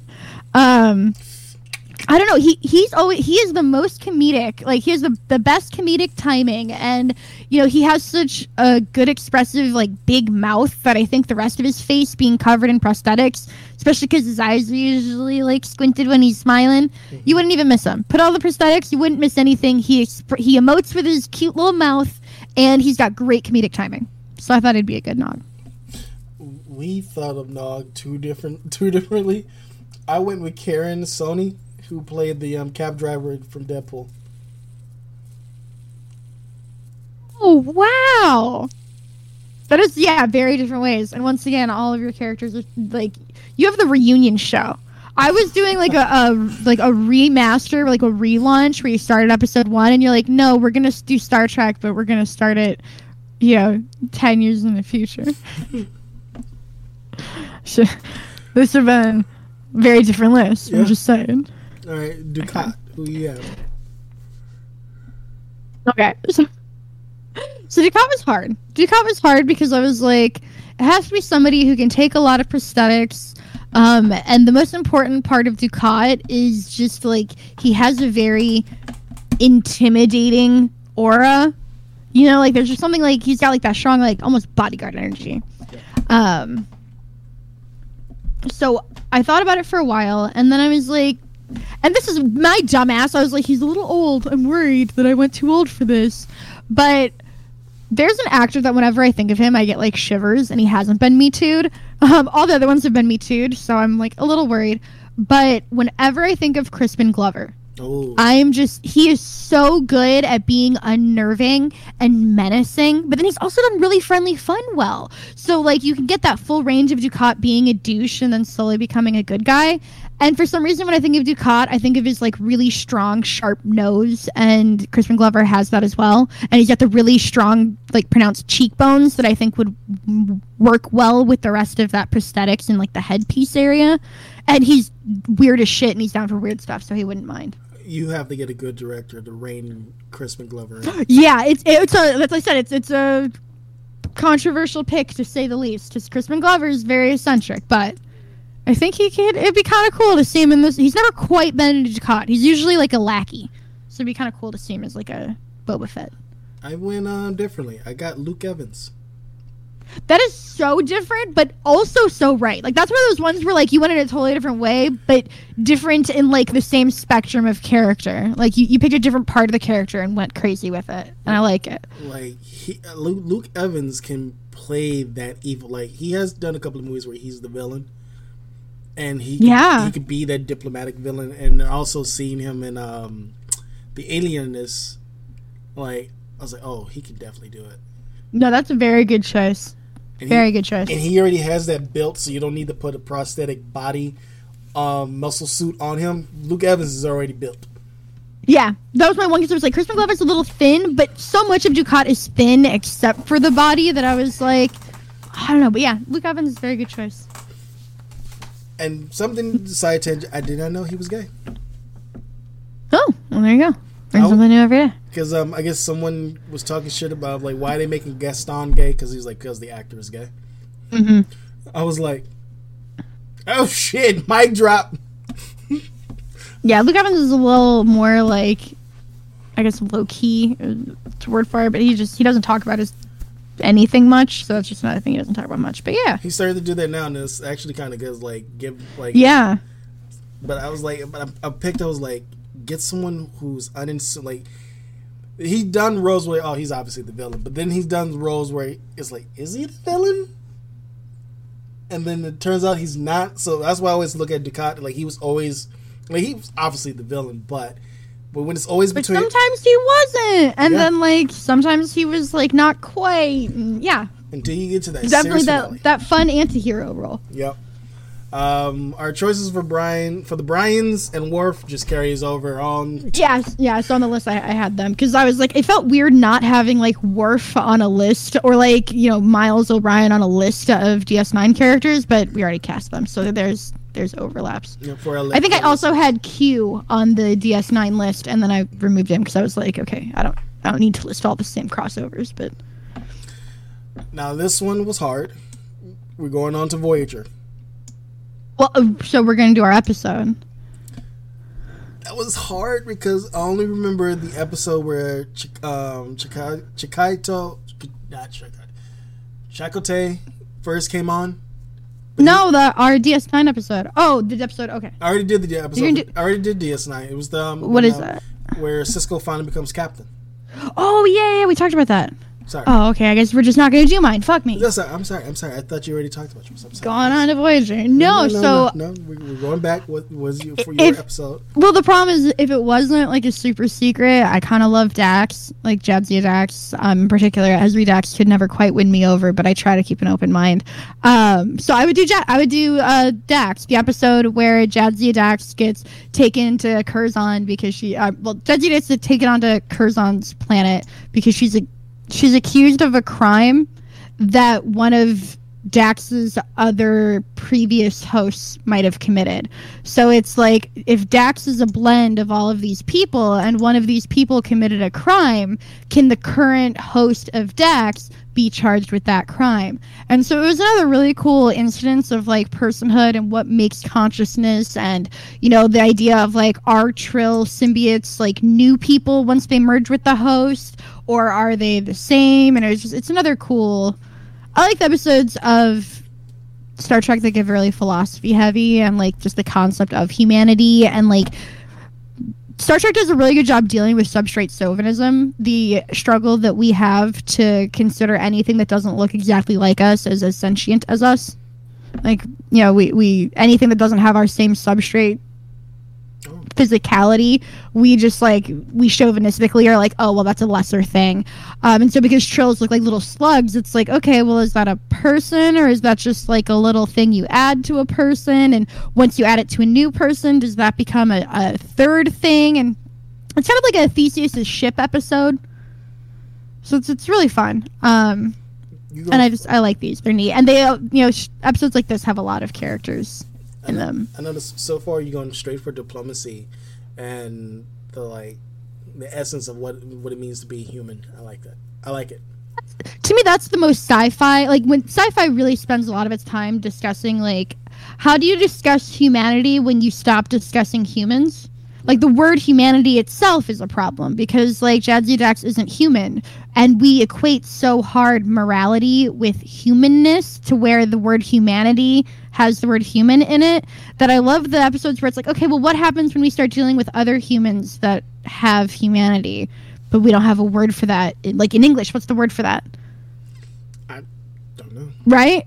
Like, you can't separate humans from humanity, and that's a linguistic barrier and a barrier of imagination, not a real barrier. And that's the thing that sci-fi, I think, tackles a lot with like AI issues and issues of dealing with, you know, sentient life forms that look different from us. And so I think those are the most fun sci-fi conversations. Otherwise, it's just like, if it can be done somewhere that's not Star Trek, it's not as fun. Like, I like things that really embrace the fact, like, okay, we're supposed to be in a post-scarcity utopian society. What does the nitty-gritty of a utopian society actually look like? How utopian is this utopian society? And this is a really good example of all of that. Yeah. I'm going the J.J. Abrams route, as always. Right, and so that's my problem with the J.J. Abrams Star Treks, is I like them, but to me, the J.J. Abrams Star Treks are like the MCU Marvel stuff. It's like, oh, cool, that's like the popcorn action movie version of the thing I like, but a lot of times I'd wish that big budgets were given to the more intellectual and cerebral aspects of the things I like, or the more hard-hitting, like, systemic truths to power that the things I like speak to, more than I do the, like, action set pieces. Yeah, but I also remember the episode... I keep forgetting the name of Tasha Yar's episode that she died in, but Picard did use diplomacy and talk with the entity, letting go Deanna and the crewmen. But because Picard is like the diplomacy captain to juxtapose against Kirk being the punchy captain. Yeah, and letting people, and then at the end of that episode, letting people know, like, do not come to this planet. There's a sentient being that will kill you. So it's like, because that one would be, it would only be more actiony when it comes towards dealing with that creature for Tasha. But that's just thinking, but it'll be a mixture of diplomacy and action. As well, we talked about for Deep Space Nine for my episode, it would be a mix of action, but it's still espionage, though. You utilizing all the characters. Oh yeah, that's right. I was like, oh, it's cool. Like even your TNG one, where it's like, oh, you're wanting more of like a, not just like. More like almost like a Manchurian Candidate. I was gonna say not even just like a, you know, stuffy West Wing political thriller or whatever the fuck, but like one of those like action political thrillers, like 24 in space. Yes. You know what I mean? Yeah, I feel that. And then she dies, and it's like, oh shit. Yeah, I feel that. We're also moving into my like I used to be a huge DS9 fan, and I think the older I get, the more I become a bigger Voyager fan. So I'm feeling very strongly as we move into the final one. So just so you're aware. Voyager, I'm gonna make a reveal. I only seen 2 seasons, so I don't. Really... I feel bad. Like I'm excited for you because that means that you get to experience so much good stuff for the first time. Yeah. And the standout, like when I accidentally moved on, and I'll let you explain your episode. The only thing that stood out to me was when Chakotay. Yeah, it's Chakotay. Okay, Chakotay. When he came, his episode it was a long transition before he finally got to put on the Starfleet uniform and got that position. Yeah. Mm-hmm. So I remember that episode where he was like not the antagonist, but he was like forced to work with Janeway. Yeah, that was really cool. Is that like he was like a rebel that was attacking them essentially for very valid reasons. And then he was like, okay, well, now we have to work together, my rebels versus your, like, corporate bullshit. And that's cool. So I picked 2 actors for both these roles that they have worked together before. And they're, I think, age appropriate for these roles. I'll believe you when I hear it. For Captain Janeway, Jessica Chastain. Oh, that's good. For Chakotay, Oscar Isaac. Okay, that's really funny because I have Oscar Isaac on my list somewhere else. Ooh. Yeah, the reason that's amazing. Yes, it's very important to me that Oscar Isaac be in Voyager, and I'm glad that you agree. Yeah, because he can play like you can pick any. He belongs in space. He's a space cowboy. It's where he belongs. He should be the new Cowboy Bebop. He's just a space cowboy. Like you can pick Poe. He exudes what the portion of Chakotay is. If you pick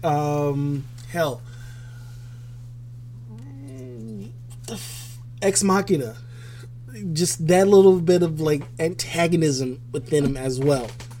Or if you want to go, even though we haven't seen it yet, Dune. He's gonna kill it. He's gonna kill it because he gets to be a space cowboy. You want someone. You want eye candy for everybody. Oscar Isaac It's is great. the Oscar Isaac. Oscar Isaac. Everybody loves Oscar Isaac. I can't say his name, but I love him. I didn't pick either of those people, but Catherine Janeway was very hard because Janeway is such an important, just feminist icon. And but Jessica Chastain's good. Surprisingly young. My first thought was like, oh, is she a little young? And then I was like, no, she's perfectly. She's right there. Yeah, and the reason why I picked those two because the most violent year where Oscar Isaac was trying to be more diplomatic to the whole movie, but she was like, no, fuck this. We're killing people who's in our way. So I was like, and then Jessica Chastain has done those roles. So like Molly's Game. She has this this spy movie that's coming out later this year with Lupita Oh yeah, Nyong'o. she can do whatever she wants. She's great. Like She was super charming in God damn it. All of the names escape. She's super charming. so I was Just like, say that. and they both work very well together. And you do fun, clone episodes whenever Bryce Dallas Howard is free. They look just the same. I always have to be careful that I'm not saying a movie that one was in when the other was in it. But It is what I was trying to think of. Oh yeah, she was great in It. Right, those are like she could do those charming comedic moments really well, but then things got scary. She could do all of the action, and she worked really well with all of the green screen. So that's like one of the things I'm talking about with like characters I'm casting. It's like, have they worked like on these productions? Either like one of the reasons I liked Miles O'Brien as Colin Morgan is because he worked on Merlin for 5 seasons, which is a super fantasy setting, and then he worked on a super sci-fi setting. So he has experience working with like green screens and wacky technology and like doing all that stuff. So that's important to think about, and they definitely have that. My Catherine Janeway, I went in a very, very different direction with. For once, we've flipped here, which I think is hysterical. I aired on the side of a little bit older because Janeway always struck me as like what I loved so much about Janeway, and what I like the older I get and the more I go back to Voyager is how Janeway is distinctly older than most women you see on TV. Mm-hmm. Like, even women that are cast as, like, the lead, it's the lead of, like, the Mary Tyler Moore Show, and she's fucking 25. Like, it's very rare that you see a woman who, like, Kate Mulgrew was almost 40 when Voyager went live. Yeah. So she started as they gave a woman essentially in her 40s the lead of a major sci-fi show in the 90s. That was major. And so I really loved like capturing the essence of a woman who like is like Hollywood mom age, but she doesn't give a fuck and like gets to do the same role that guys her age get to do. And so I wanted somebody that could do very elegant and almost like she has a lot of Katharine Hepburn for me when she like throws her hair up in that big bun and she's just like stern, thin-lipped. So I went with Sandra Oh. She's great on TV. She can do long-running series, and you have to worry about her moving on to another fucking project. Bless her heart with Grey's Anatomy. But she's very refined. She's elegant. She can do the, like, I am your captain, and you will respect my authority, because she's been a doctor for this many years. But she can also be very soft and fun and playful. And I originally know Sandra Oh from a sports comedy called Arliss. They used to air on Comedy Central late at night all the time. And it was a comedy where she played like the boss of this like sports journalist. But so I originally knew her from comedic roles. So she has a really wide range, and I think that she would fit the kind of vibe and aura of Janeway really well. So that's my Janeway pick. For Chakotay, this is the first, like, most of them I didn't specifically like be like, I want a person of this ethnicity, because it's weird to me and it makes me feel gross as a white person. But for Chakotay, I specifically was like, it's very important to me that a character like Chakotay, who was huge for being Native American representation on TV, stay represented by like a Native American. So I went out of my way like looking for roles that were played by like really good roles that were not Lou Diamond Phillips. It's always the same 3 actors. Yeah, I get it. Right? And so finally I was thinking, and there was a character on Westworld who was also Warpath in X-Men First Class. And most impressively, he was cast in The Magnificent Seven, if you've seen that. So that right there is range, right there. And that's Martin Sandsmeyer. He's native from a Native Alaskan tribe that I'm afraid to pronounce. That makes me feel bad. But he just has so much Chakotay energy. Like, just very, very, like, cool as fuck. And very, like, capable of being dramatic. And the serious, like, the alarms are blaring and oxygen's gonna dissolve in 8 seconds. And everyone's covered in horny plague. And what's gonna happen? And he's calm and cool.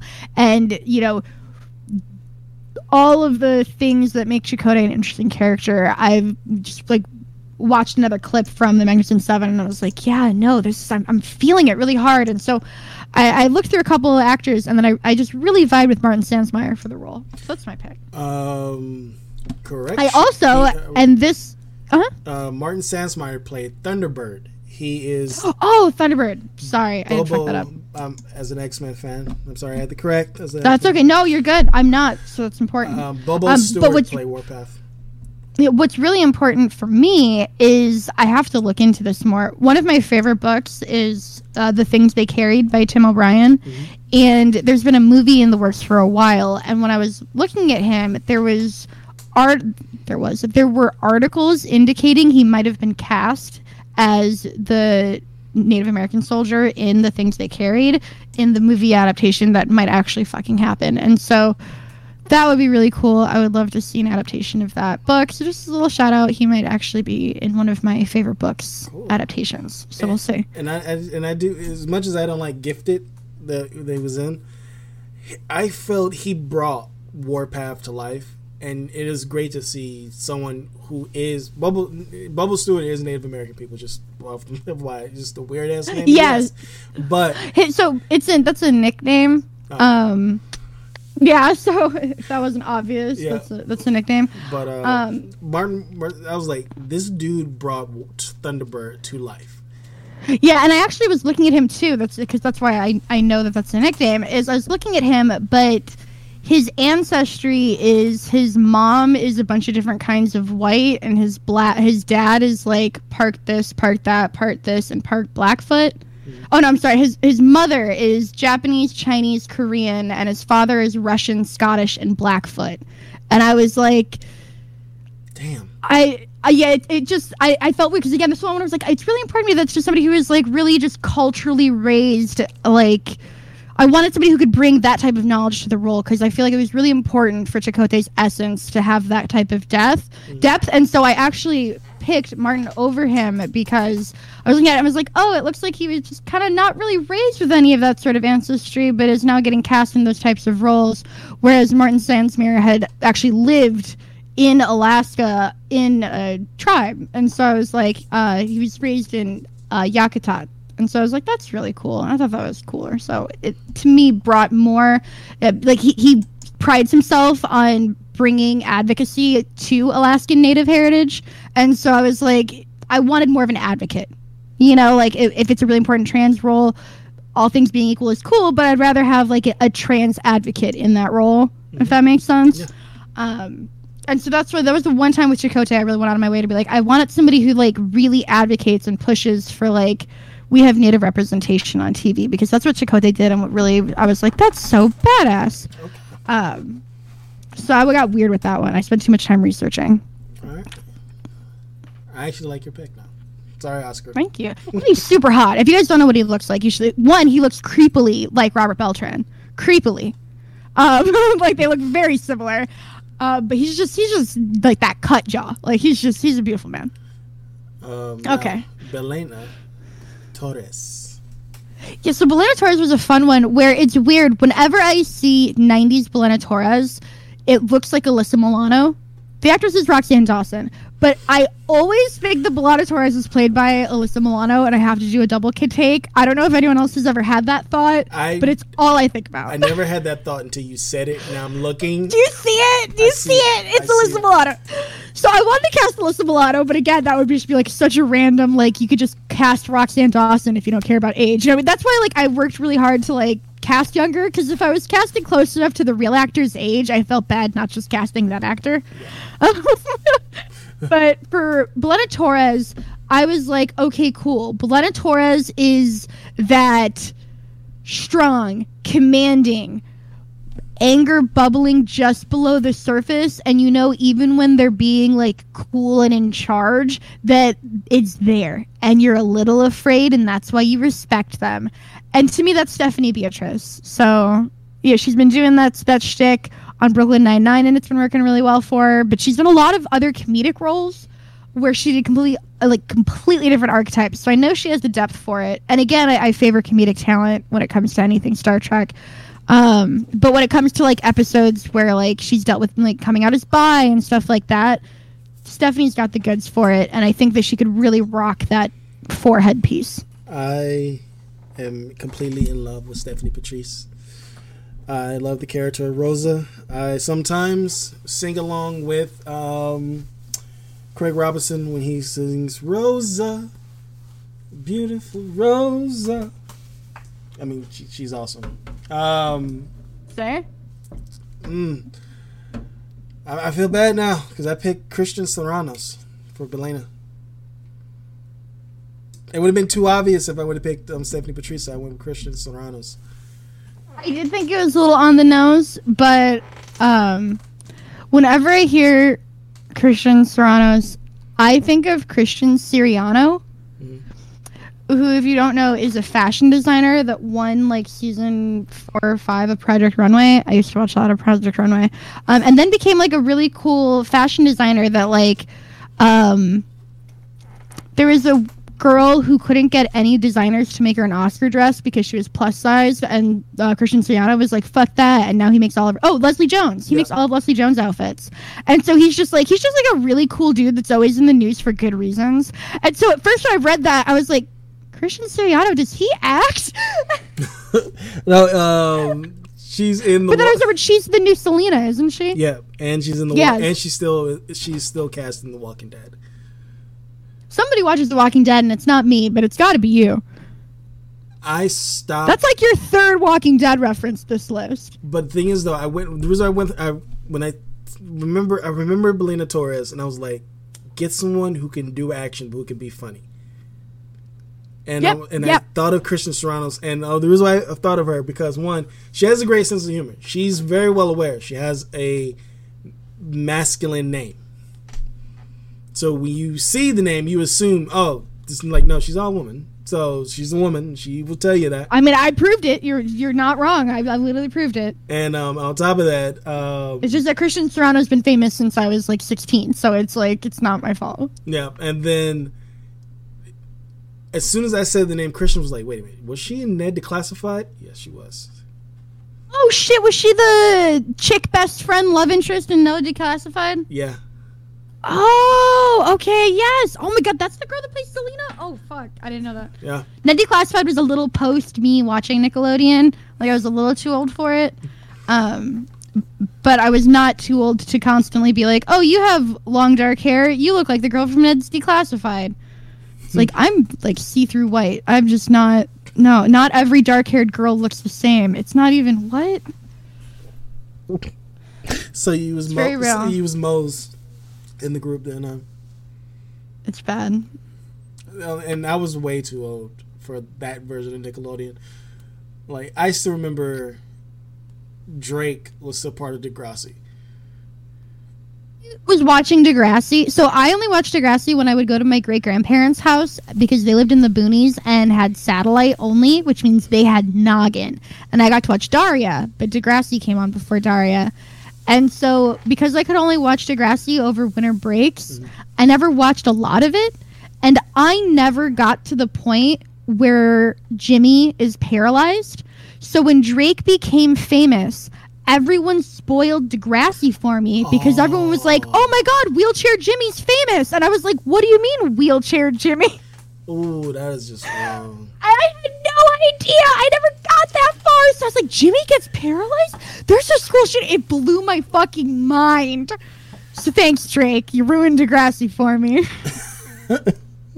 So yeah, Because I remember watching they had like because I always used to go to my great grandparents over the winter break, so it's been like New Year's there, and they would air the Degrassi specials where the cast of Degrassi would stay up till New Year's. So I watched like Aubrey play around with these little white Canadian girls for New Year's with like streamers and shit for years before he became a super cool rapper. It was very jarring.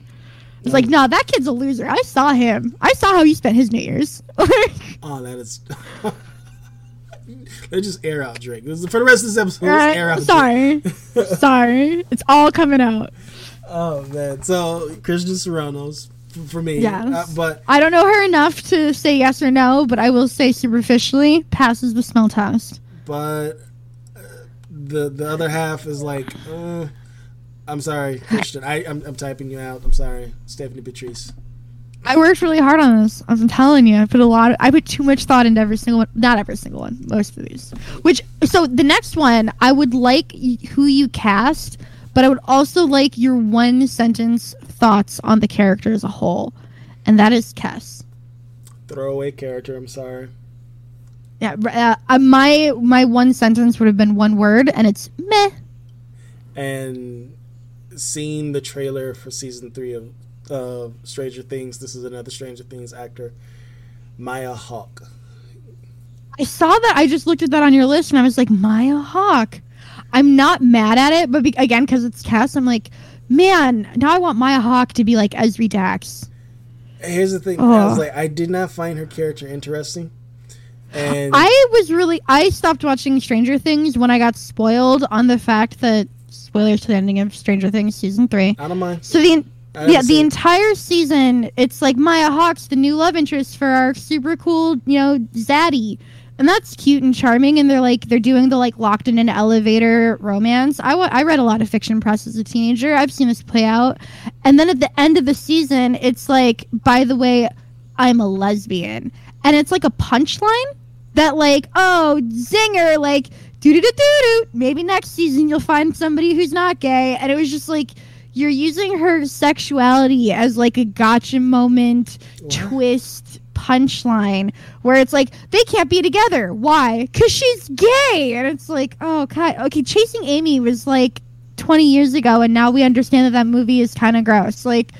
What are you doing? It just really grossed me out, and now I just can't. I watched the first 2 seasons, and then I started watching the first episode of season 3, and then I got spoiled, and I was like, oh, well, never mind. Yeah, I was watching my brother watching the episode. Somebody shared a clip of because it literally it's played as a punchline. Somebody shared a clip, and I was like, oh, what's this clip? And my dumbass watched it, and I was like, oh. Yeah, my brother showed me the scene, and I was like, I do not like her.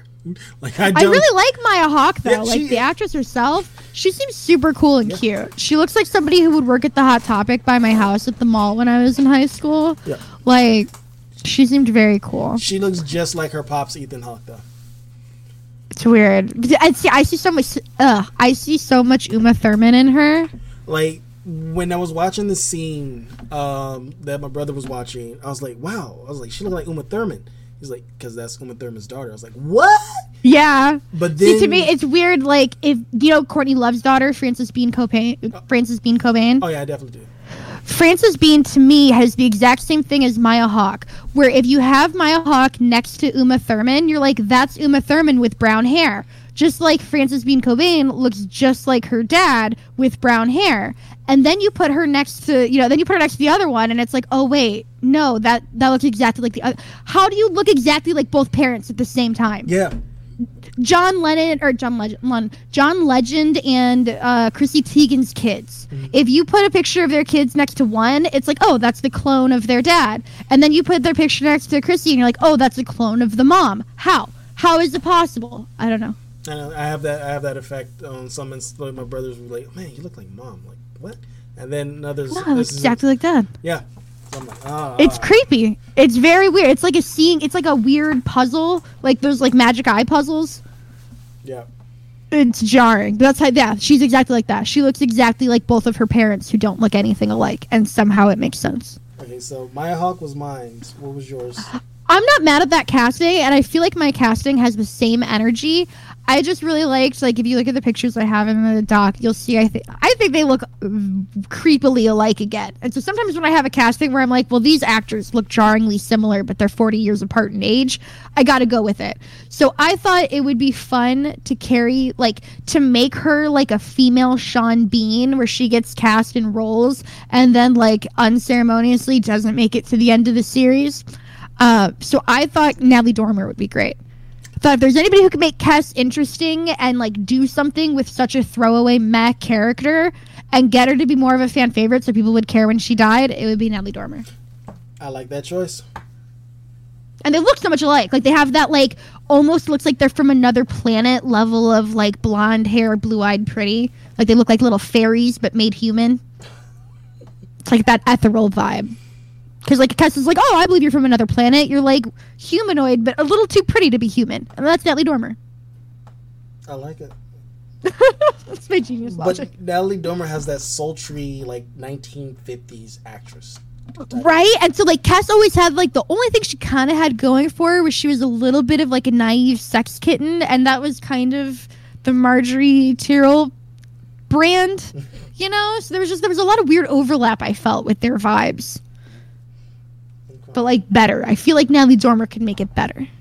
Looking at your, going on to the next to the list. Which makes my Neelix really funny. Yeah, so my Neelix was a throwaway. It's a punchline. I just thought I was like, who could I imagine, like, add some prosthetics and just be, like, a funny fat guy? And then I was like, and also fuck Natalie Dormer. And I went with Zach Galifianakis. He's great. He's got full fucking range. He's charming. And you'd believe that even though he looks like, you know, that hairdo, though that weird face and nose, he's still getting Natalie Dormer action. That's why I was like, It's nuts. It's perfect. I love it. It's so funny to me. It's a different 180 for mine because I picked Taslin Jaffe. That's not how I thought you pronounced that. Taliesin? I can't pronounce the No, I don't. You did perfect. I would not have been able to do anything with that, and you just said it so smooth. I was like, damn, okay, that's how you say that. I was all in. I have no idea who that is. He's on Critical Role. Oh, okay. I've never watched that. He's a voice actor and a former child actor. He was in Mr. Mom as one of the kids, Michael Keaton's kids. Oh God, that's funny. Former child actor, now turned voice actor, who's in the same campaign with Ashley Johnson, who's the voice of Ellie. Mm-hmm. He's weird looking. So I went when I saw Neelix, I was like, let's get someone who looks weird already. And I feel that. Yeah. See, I wanted somebody who was more like rugged. I don't know. I don't think Neelix is fat. I think husky is the best word. Like somebody who's got like a little meat to him. But was my big characteristic for Neelix. But Zach Galifianakis has lost weight though. Well, yeah, but he's still got that, like, you know, that round face. Yeah. You know, like a little, like somebody that you think that the type of hug they would give is a bear hug. Okay. You know what I mean? That's like a vibe. Yeah. Like Greg Miller 2 years ago. Greg was never really fat, but he always kind of had that little bit more of like chubby cheek because he got a little extra weight to him. Yeah. That kind of vibe. Neelix got them good chubby cheeks. I don't know. I like chubby cheeks. Husky. little husky, you know? Oh man. I just went straight right. I went straight for Alien. Okay, now tell me if I'm wrong on this as we move on to our next one. To me, Tom Paris is essentially a parody character and is just like is almost like another William T. Riker level parody where it's like that subversive, like generic white action star handsome guy like Zapp Brannigan. Like it's good guy Zapp Brannigan to me has always been Tom Paris's vibe. Is that the vibe you're picking up? No, when I looked at it, because I totally forgot about this character. Okay, that's the thing. He's very because he's just like he's so forgettable white guy. And that's what I truly cast because as soon as when I went through the Walking Dead cast and I was like, oh, that was her name, Kristen Serranos. I remember Eugene. And I remember how I hated that guy, how bland he was. Not the actor. I think the person who's playing the character looks he's a cool dude, but he looks bland. He just you're here. Josh McDermott, I picked for Tom Paris. I'm sorry, Josh McDermott. I know you're listening to this right now. He didn't mean it. You did great. I'm sorry. You did your best. You did your best with what they gave you. I don't like Eugene in the comic, and I don't like Eugene now he's been brought to life. I hope, Josh McDermott, you've done other things than The Walking Dead, because, I mean, for the love of God, I want to implant myself in The Walking Dead. Shank you and just leave you for the horde of zombies. Damn, that's strong. Strong opinion. I've only watched the first episode of The Walking Dead, and he was not in it, if I recall correctly. It was Andrew Lincoln. I originally was going to pick Andrew Lincoln, because I feel if you're going to have Tom Paris and you want him to be rememberable, get Andrew Lincoln. And see, I have a lot of layers that go into my Tom Paris pick. Okay. So first, my Tom Paris pick hinges on my Tuvok pick. I picked my Tuvok first, and then that made my Tom Paris pick important. 2, I wanted, in the same vein as Natalie Dormer redeeming Kes into something a little bit more interesting and fun, and somebody who's capable in injecting depth into something depthless, I wanted that. I was like, let me get a Tom Paris 2.0. Let me get someone who's not just the Zap Brannigan generic Ken doll, corporate stoogey, Martin Freeman and Black Panther, whatever character. You forget they're there, you can write them out of the show and you wouldn't even miss them. I want them to be missable.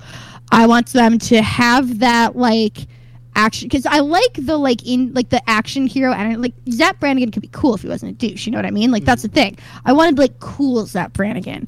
And who is a cool space cowboy? I don't know, maybe Oscar Isaac, maybe absolutely Oscar Isaac could play the I'm incredibly handsome, striking woman's ladies man, but then also make him cool and capable of depth and awesome. I'm going to skip around here because I'm going to go right into Tuvok, Chakotay, and Janeway style. But for Tuvok, it was really important to me that John Boyega got redeemed with the Star Wars fandom just shit on him, and he got written out, and it was bullshit. And I wanted the Star Trek fandom to redeem him and give him the opportunity to be the darling child of a sci-fi franchise. Mm-hmm. And I thought he could have a ton of fun with Tuvok. So I really wanted John Boyega to be Tuvok. And if I was going to have John Boyega in the Star Trek universe, I wanted him to be able to have what Star Wars promised us. And that was an awesome buddy comedy of John Boyega and Oscar Isaac as a space cowboy and his straight man John Boyega boyfriend, just in the galaxy, just doing whatever, having a great time. And so I want that in Star Trek with Oscar Isaac as Tom Paris, redeeming that character and giving him a use, and that use is to be the boyfriend of Tuvok, John Boyega, who's going to be awesome, because I think Tuvok never really got the breakout that he could have gotten either, and I think John Boyega is exactly the type of guy to do it, and we all should thank him when he does, and show him the love that he didn't fucking get in Star Trek or Star Wars, and teach sci-fi fans how to behave. That's what I think. I think they're a match made in sci-fi heaven, and I want them in my space genre. And I needed to put Oscar Isaac somewhere, and I thought redeeming Tom Paris was a pretty good spot for it. Okay. So it's kind of forced in there a little bit, but that's why I have to have Oscar Isaac. I like your choice. I like John Boyega. But what about Lakeith Stanfield? I also like that. Do not get me. This was one that had a bunch of options. I thought really hard about putting Lakeith Stanfield somewhere on here. I was like, I don't want to just start pulling a bunch of Atlanta actors the way I keep pulling multiple actors from the same project, because I get onto mind tangents. But yeah, Lakeith Stanfield can be whatever he wants. He wants to be 7 of 9. He's got the role. He's great. Not mad at Lakeith Stanfield. But again, I want the redemption for John Boyega to get that love of a fan base, because he gave it his all and he deserved it. And so Star Trek and Star Wars always have that kind of comparison and stuff, and I think it would be a beautiful real life redemption story to come into Star Trek as Tuvok and fucking kill it, and everyone love him, and then everyone could love Vulcans again, and it could all be super cool. Okay. So I have a whole fantasy about John Boyega in this. So it's there's a lot of layers happening with these characters. That's why I had to link them. But So yeah. I'm gonna swap out Lakeith for John Boyega. It's just we deserve it. We deserve to see them having fun romping around in space. We were promised. Yes. We were promised. And we never got it. We never got it. Now It's not right. the Doctor. The Doctor. He was still a hologram by this point? Yeah, he's a hologram. Okay, just making sure. Because I was watching, was it Insurrection? Not Insurrection. When he was dealing with going back in time, and he was dealing with the Borg. I love the Borg. There was Star Trek Insurrection, right? Yes, that's one of the 12 Borg movies. All right, so because I remember Robert Picardo in that as that character. I think it was right around the time they was doing Voyager when Insurrection came out. But the person I thought of who can give you that Robert Picardo-esque type of acting, Sharlto Copley.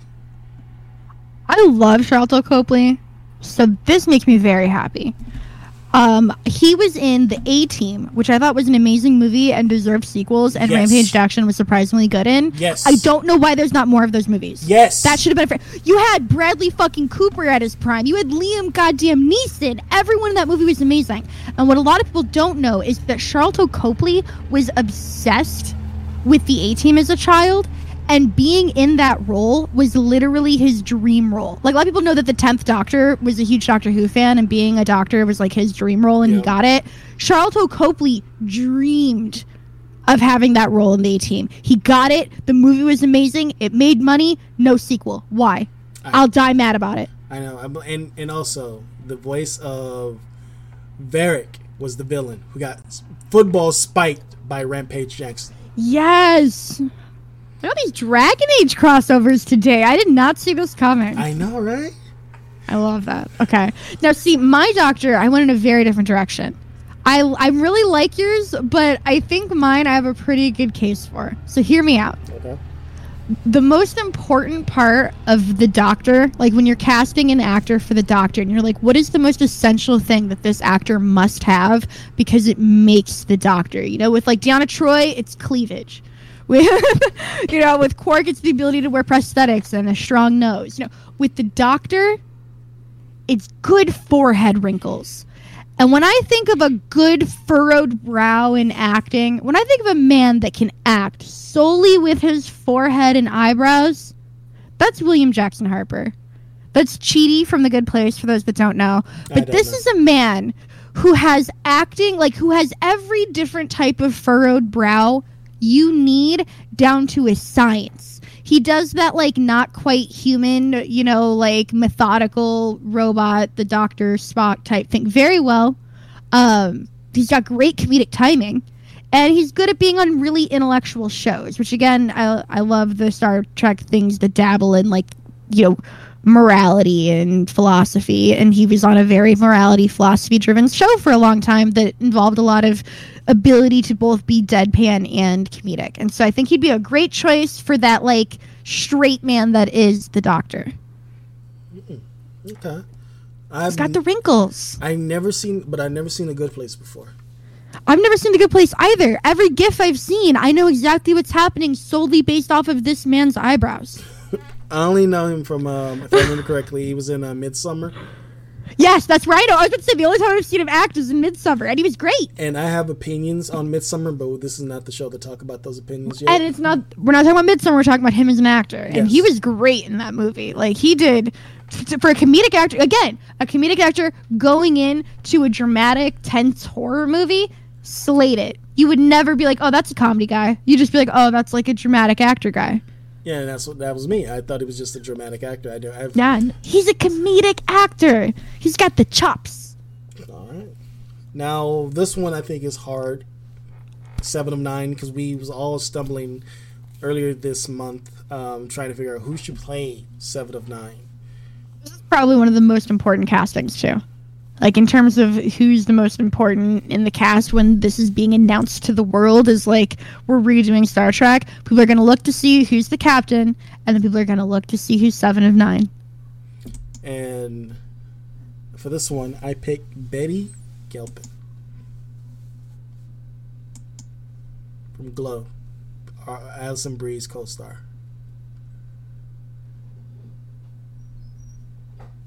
She can do it. I have not watched Glow because I'm a piece of shit. I don't doubt she. I'm looking at pictures of her now.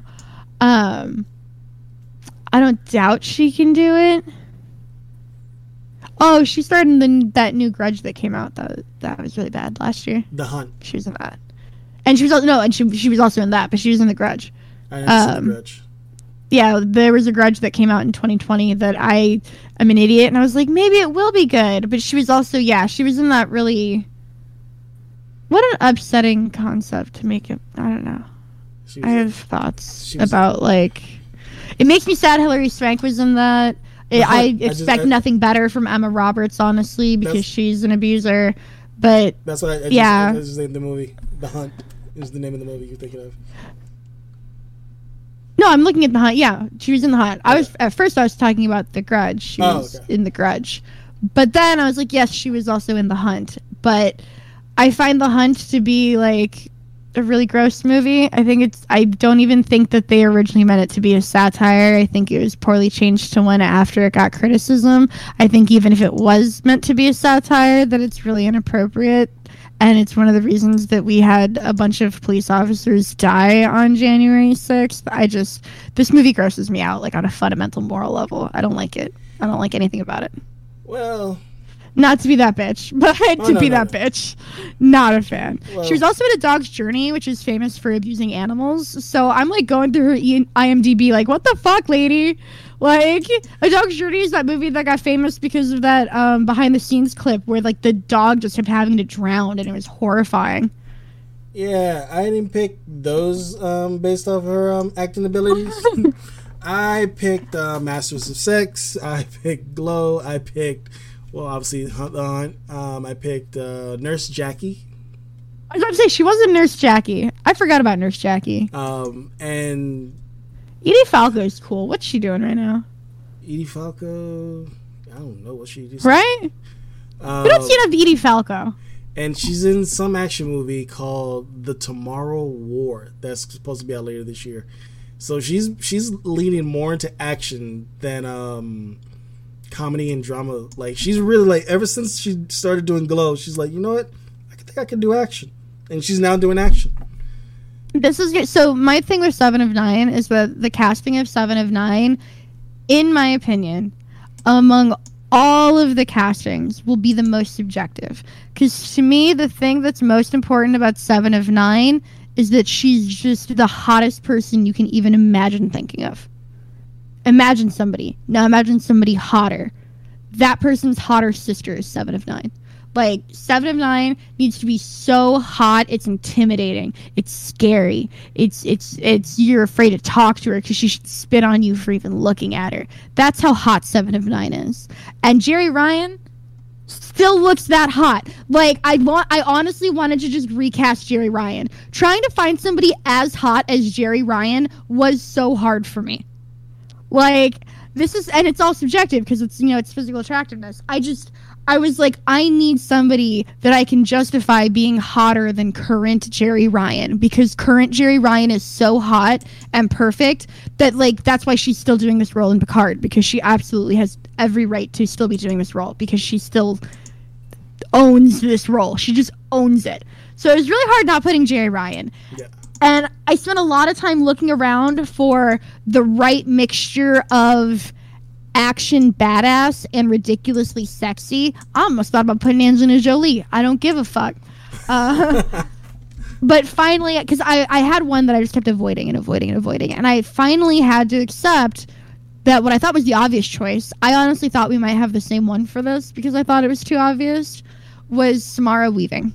Samara Weaving has the exact same type of, like, bright blonde hair, big blue eyes, square jaw, huge lips, but will also kill you with her bare hands. Like, terrifyingly hot pretty that I think Seven of Nine exudes. And we've seen her do everything. Like, she can do the full range. So, to me, it was Samara Weaving. Like, I tried to fight it, but it was too powerful. I know, seeing Ready or Not, The Babysitter, and then Bill and Ted, I was like, well, fuck.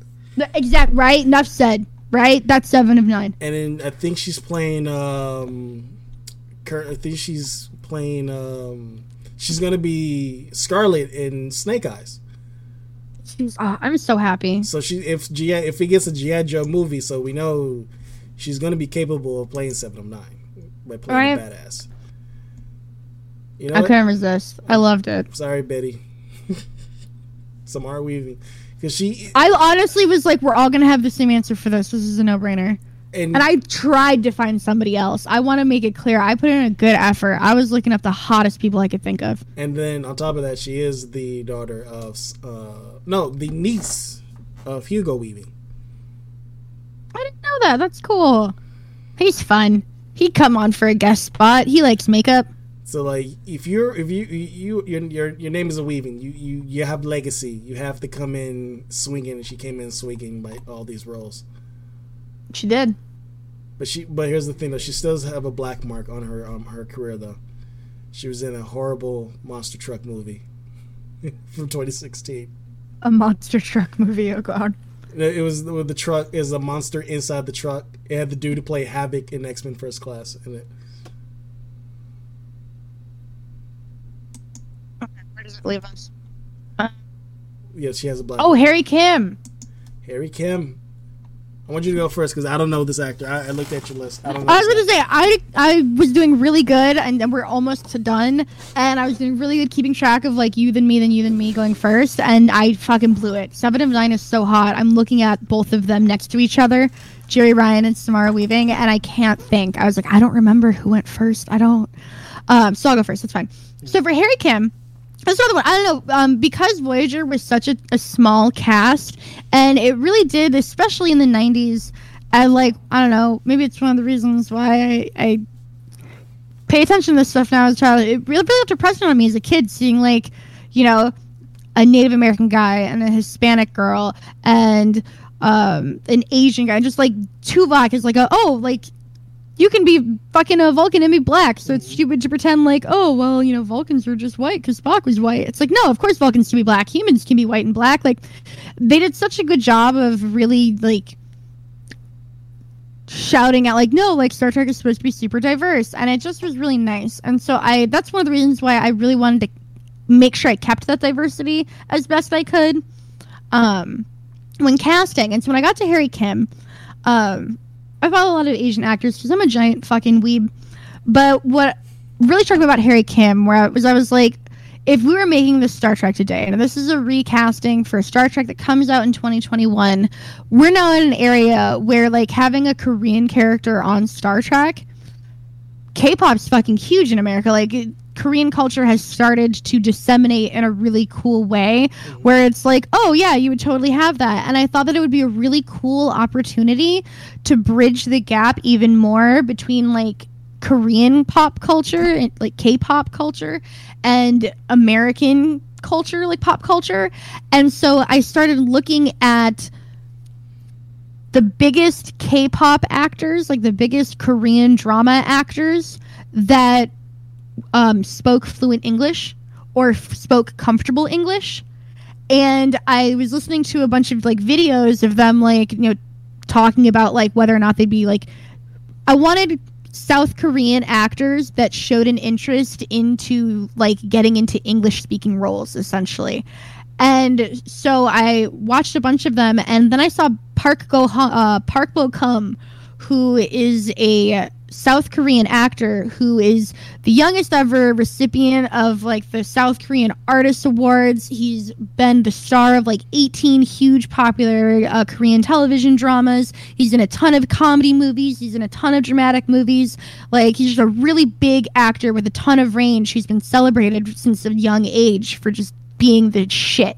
And I was listening to him give an interview in the Philippines in English and discussing how multiculturalism was important to him and reaching fans, and like he learned English because he has so many Filipino fans, so he wanted to communicate with them better. And so I was like, I think he would be a perfect guy to have on here as a role, acting as like a bridge, the way that Star Trek likes to do.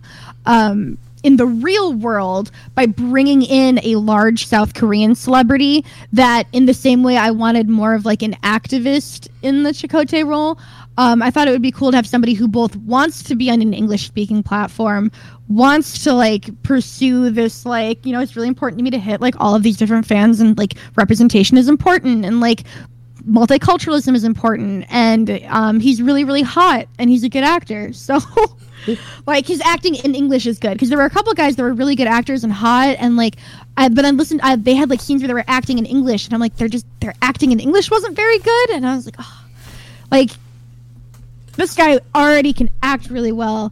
I liked his accent, it was really cute, but he just seems like he's already ready to go. Let's cast him right now. Done. Tomorrow. So we was thinking of the same thing, except for I went different.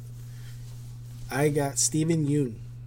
I did see, and see, that was my first instinct. I loved when I saw this, because originally I was like, I'm Steven Yeun, right? And then I was like, let me go different, because I'm trying not to get the same thing as everybody. So I'm really happy, because we would have had the same thing. For the record, my instinct, same thing. And so then I was like, let me see what like outside that I could find, and so that's why I tried to go a weirder way. So it was intentional on my part to try to like be sneaky about it. Yeah, and on top of that, because he's great. Yeah, absolutely, he great role. And I hope he gets nominated. I don't know. He did not get nominated in the Golden. He didn't, because it's a foreign language role, so they can only win Best Foreign Language Picture, because we don't have awards for anything else. Which is fucking ridiculous. Which is fucking stupid. He's still, even though he's an American actor who can speak Vietnamese. And the movie was in America, because the movie was filmed in America. The film was about the American experience with American actors. The only thing that was different is that they filmed it in Korean, and Parasite won Best Picture. So, like, if Parasite can win Best Picture, what makes this movie different? I know. So, like, there's a whole lot about the Golden Globes that really pissed me off this year. A lot of snubs, but I'm like, but Steven Yeun came into my mind because I was like, he's someone who's always been speaking out for Asian culture, and especially representation. So I was happy when he was cast as Invincible, because he gets to be the best of both worlds. Because also, Sandra Oh is the mother for the hero of Invincible. See, she's got that aura. She's got that stern mom aura. She's stern. That's Janeway. Janeway's the stern mom. I'm going off of what I remember from Invincible. She's not that stern. She's more on the lines of like. No, I meant Sandra Oh as a person has that like stern mom vibe, yes. And that's what Catherine Janeway also means. And that's why I'm so I can't wait for Invincible, because when you said Sandra Oh, Invincible popped it right in my head, because I love her. I can't wait to see how she approaches this character, because I don't want to spoil Invincible. I so badly want to, but I can't, because it really goes off the rails after issue 12. So it's just like, I can't wait for that show. That's why I picked Steven Yeun, because you give him anything, it could be off that Bong Joon-ho movie he did, like 3 years ago, about that bunny looking hippo. What was it? Funny looking hippo. It was director Parasite's movie. Like, I was like, okay, this is weird, off the wall. That made me really happy. But yeah, I constantly forget that Steven Yeun is in The Walking Dead, so I am gonna take this opportunity to give you shit for picking another Walking Dead person. But I'll be honest, I don't like Steven Yeun has grown beyond that for me. You know, it doesn't make sense. Like, you got I know he is, and that's how he got famous, but like I now no longer think of The Walking Dead when I hear Steven Yeun. Yeah, that's what you noticed. I did not mention The Walking Dead when I said you didn't. You did not, but it is another Walking Dead character, so I have to tease you for that. I don't care. I picked who I picked. Yeah, but no, he's a great choice too. Love that. No, not mad at that.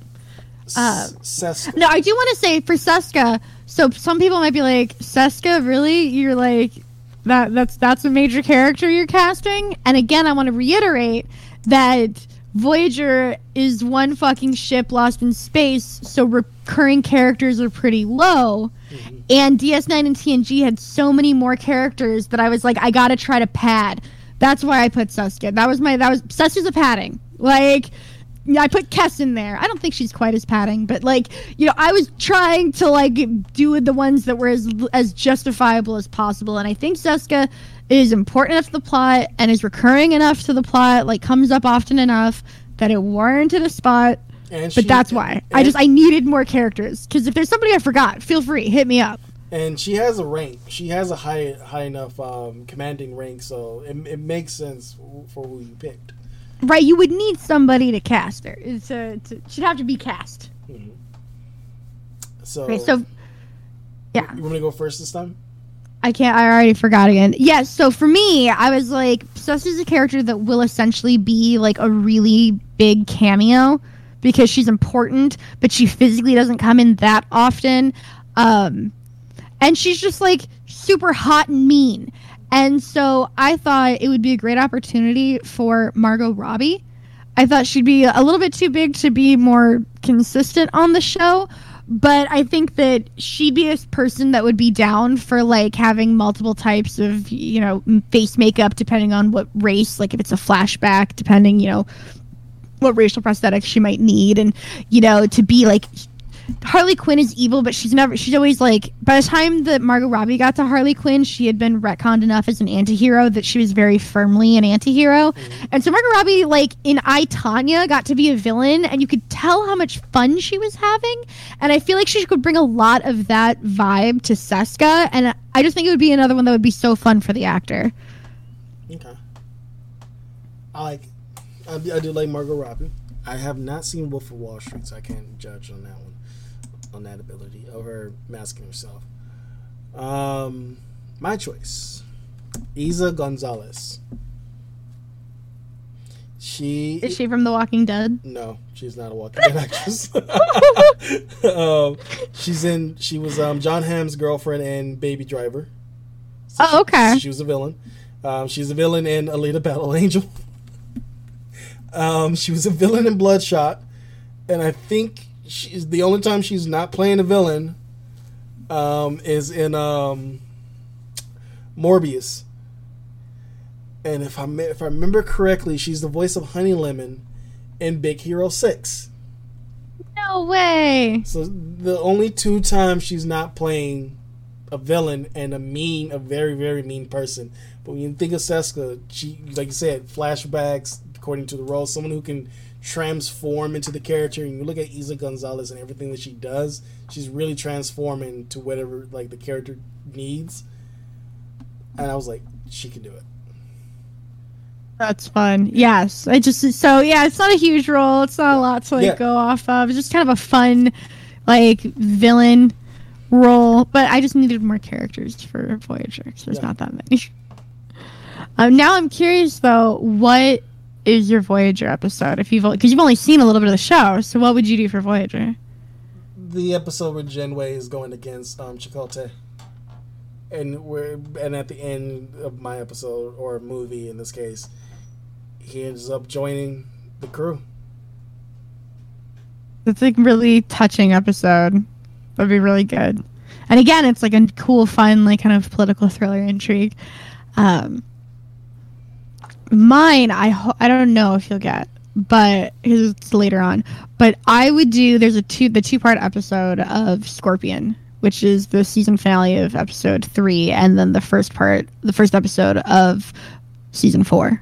So it's the season 3 finale is Scorpion Part 1, and then the season 4 premiere is Scorpion Part 2, and it's the episode that gets rid of Kes and adds 7 of 9. And it's where Janeway makes a alliance with the Borg to defeat an enemy that threatens both of them, and then has to like navigate not having the Borg double cross her like she knows they're gonna try to do. And Kes ends up fucking off, and then they end up getting 7 of 9, and it's the 7 of 9 introductory arc, so it would be very 7 of 9 focused, and that whole bit is fucking cool as shit. So it has like it's the the one episode that has the entire cast, Kes and Seven of Nine, so it's nice to do. And because it's a 2-part episode, there's obviously enough for a film. And so it'd be a really cool episode because I just fucking love the Borg.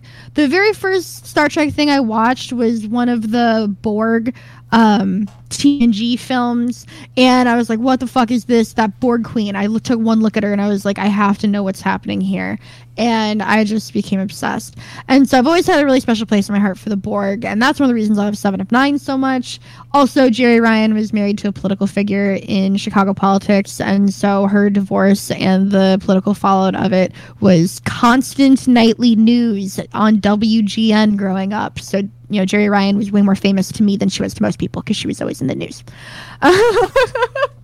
But yeah, I think it would be a great thing to make a movie out of. It's begging to be made into a movie, and it's something that will use like the entire cast in it. Wow. It's very, and it's so I'm pulling a you because it's more like it's super actiony and big, space battles and stuff like that with some political intrigue. So it's more of your style. Yes. I'm cool too. Thank you, sir. Thank you. I like action stuff too. I like sexy Borg ladies.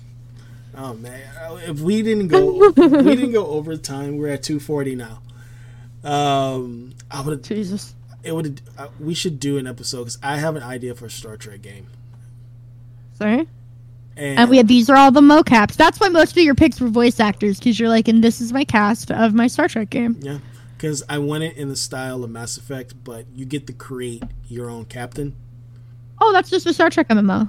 Yeah, I don't like Star Trek MMO. I was like, have it more structured. I hate to break it to you, but that's a Star Trek MMO. But have it more structured, where in this, how in Mass Effect, Shepard always going out on the mission. This is it's like a Mass Effect game, except for this time, since you're the captain, you have the choice to send your crew out, and you get to control your crew that's on the away team, or you let the captain go on the away team. And it's like a back and forth, like, all right, the away team is dealing with this. What's happening back on the ship, like on Star Trek? Like, bunch of little pretty red shirts that you can bring with you when you go down. Yeah. So, like, if you bring your commander and the captain and the commander and then the red shirt, so which means the team dynamic is now done because the red shirt is dead. It's now up to the captain and the commander to deal with this. Was on the away team. That's the idea I had. If anyone steals my idea, just give me some form of credit.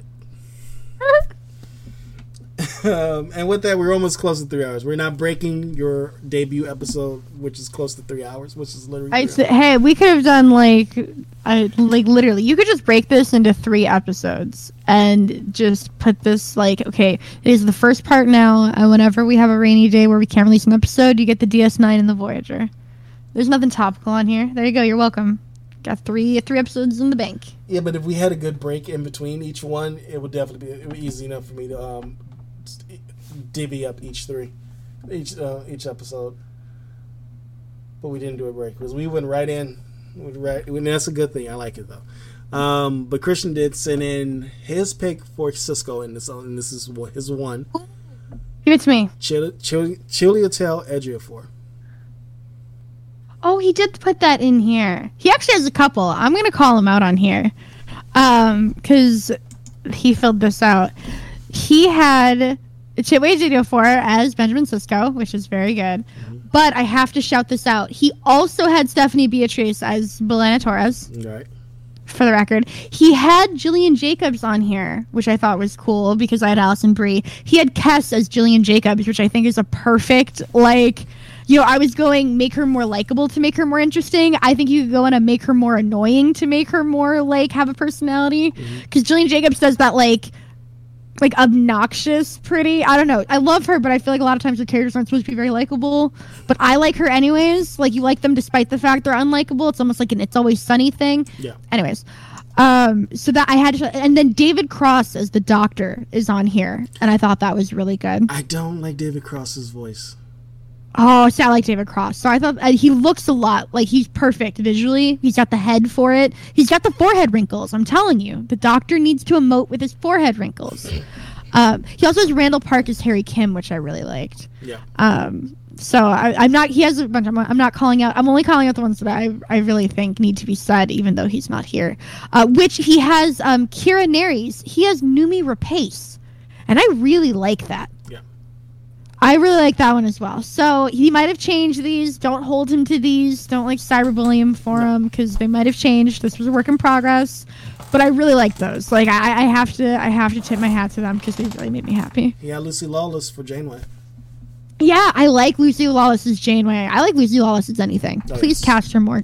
Hollywood, please. Yes, please. Cast her more. Yes. She should have been Hippolyta. That's all I got to say. I think I'm going to slowly tweet all these out. I'm going to find good gifts, but I think I have to slowly do something with these because I'm just having so much fun with these castings. And with that, that is our episode of... I don't know how to give this... I don't know what title to give this episode. So whatever it is. The Great Star Trek casting. Okay. Thank you for being back. Coming back. I gotta keep on saying thank you. I don't know why. I'm hungry, and my brother only gave me 6 nuggets, so it was actually good. On the update on the spicy nuggets, it was not too spicy. Oh, that's good. I don't like super spicy. And it was nice and crunchy. So okay, they passed. They passed the nug test. My nug test. Number 1 is always Wendy's. I'm sorry, it is. They're good. They really are. Once again, you can hear us on SoundCloud, Spotify, and Stitcher. You can follow Kaylee at Quirk of Art at twitch.tv/Quirk of Art, and you can follow her Patreon as well. Give the money. Give me money. You could also follow her on Twitter, simply at Quirk of Art as well. Everything's going to be in the description. Oh, I lied. On Twitter, I'm Quirk of Art XD. Oh, XD. Oh, XD. Sorry. Like Disney XD, but me. You can follow me, Desi is Dead, on Twitter and Instagram, simply at Desi is Dead. Twitch, if you want. I'm not going to stream, but if you want, I've been told I should say I have a Twitch as well. It's whatever. And with that, live long and prosper. Aww.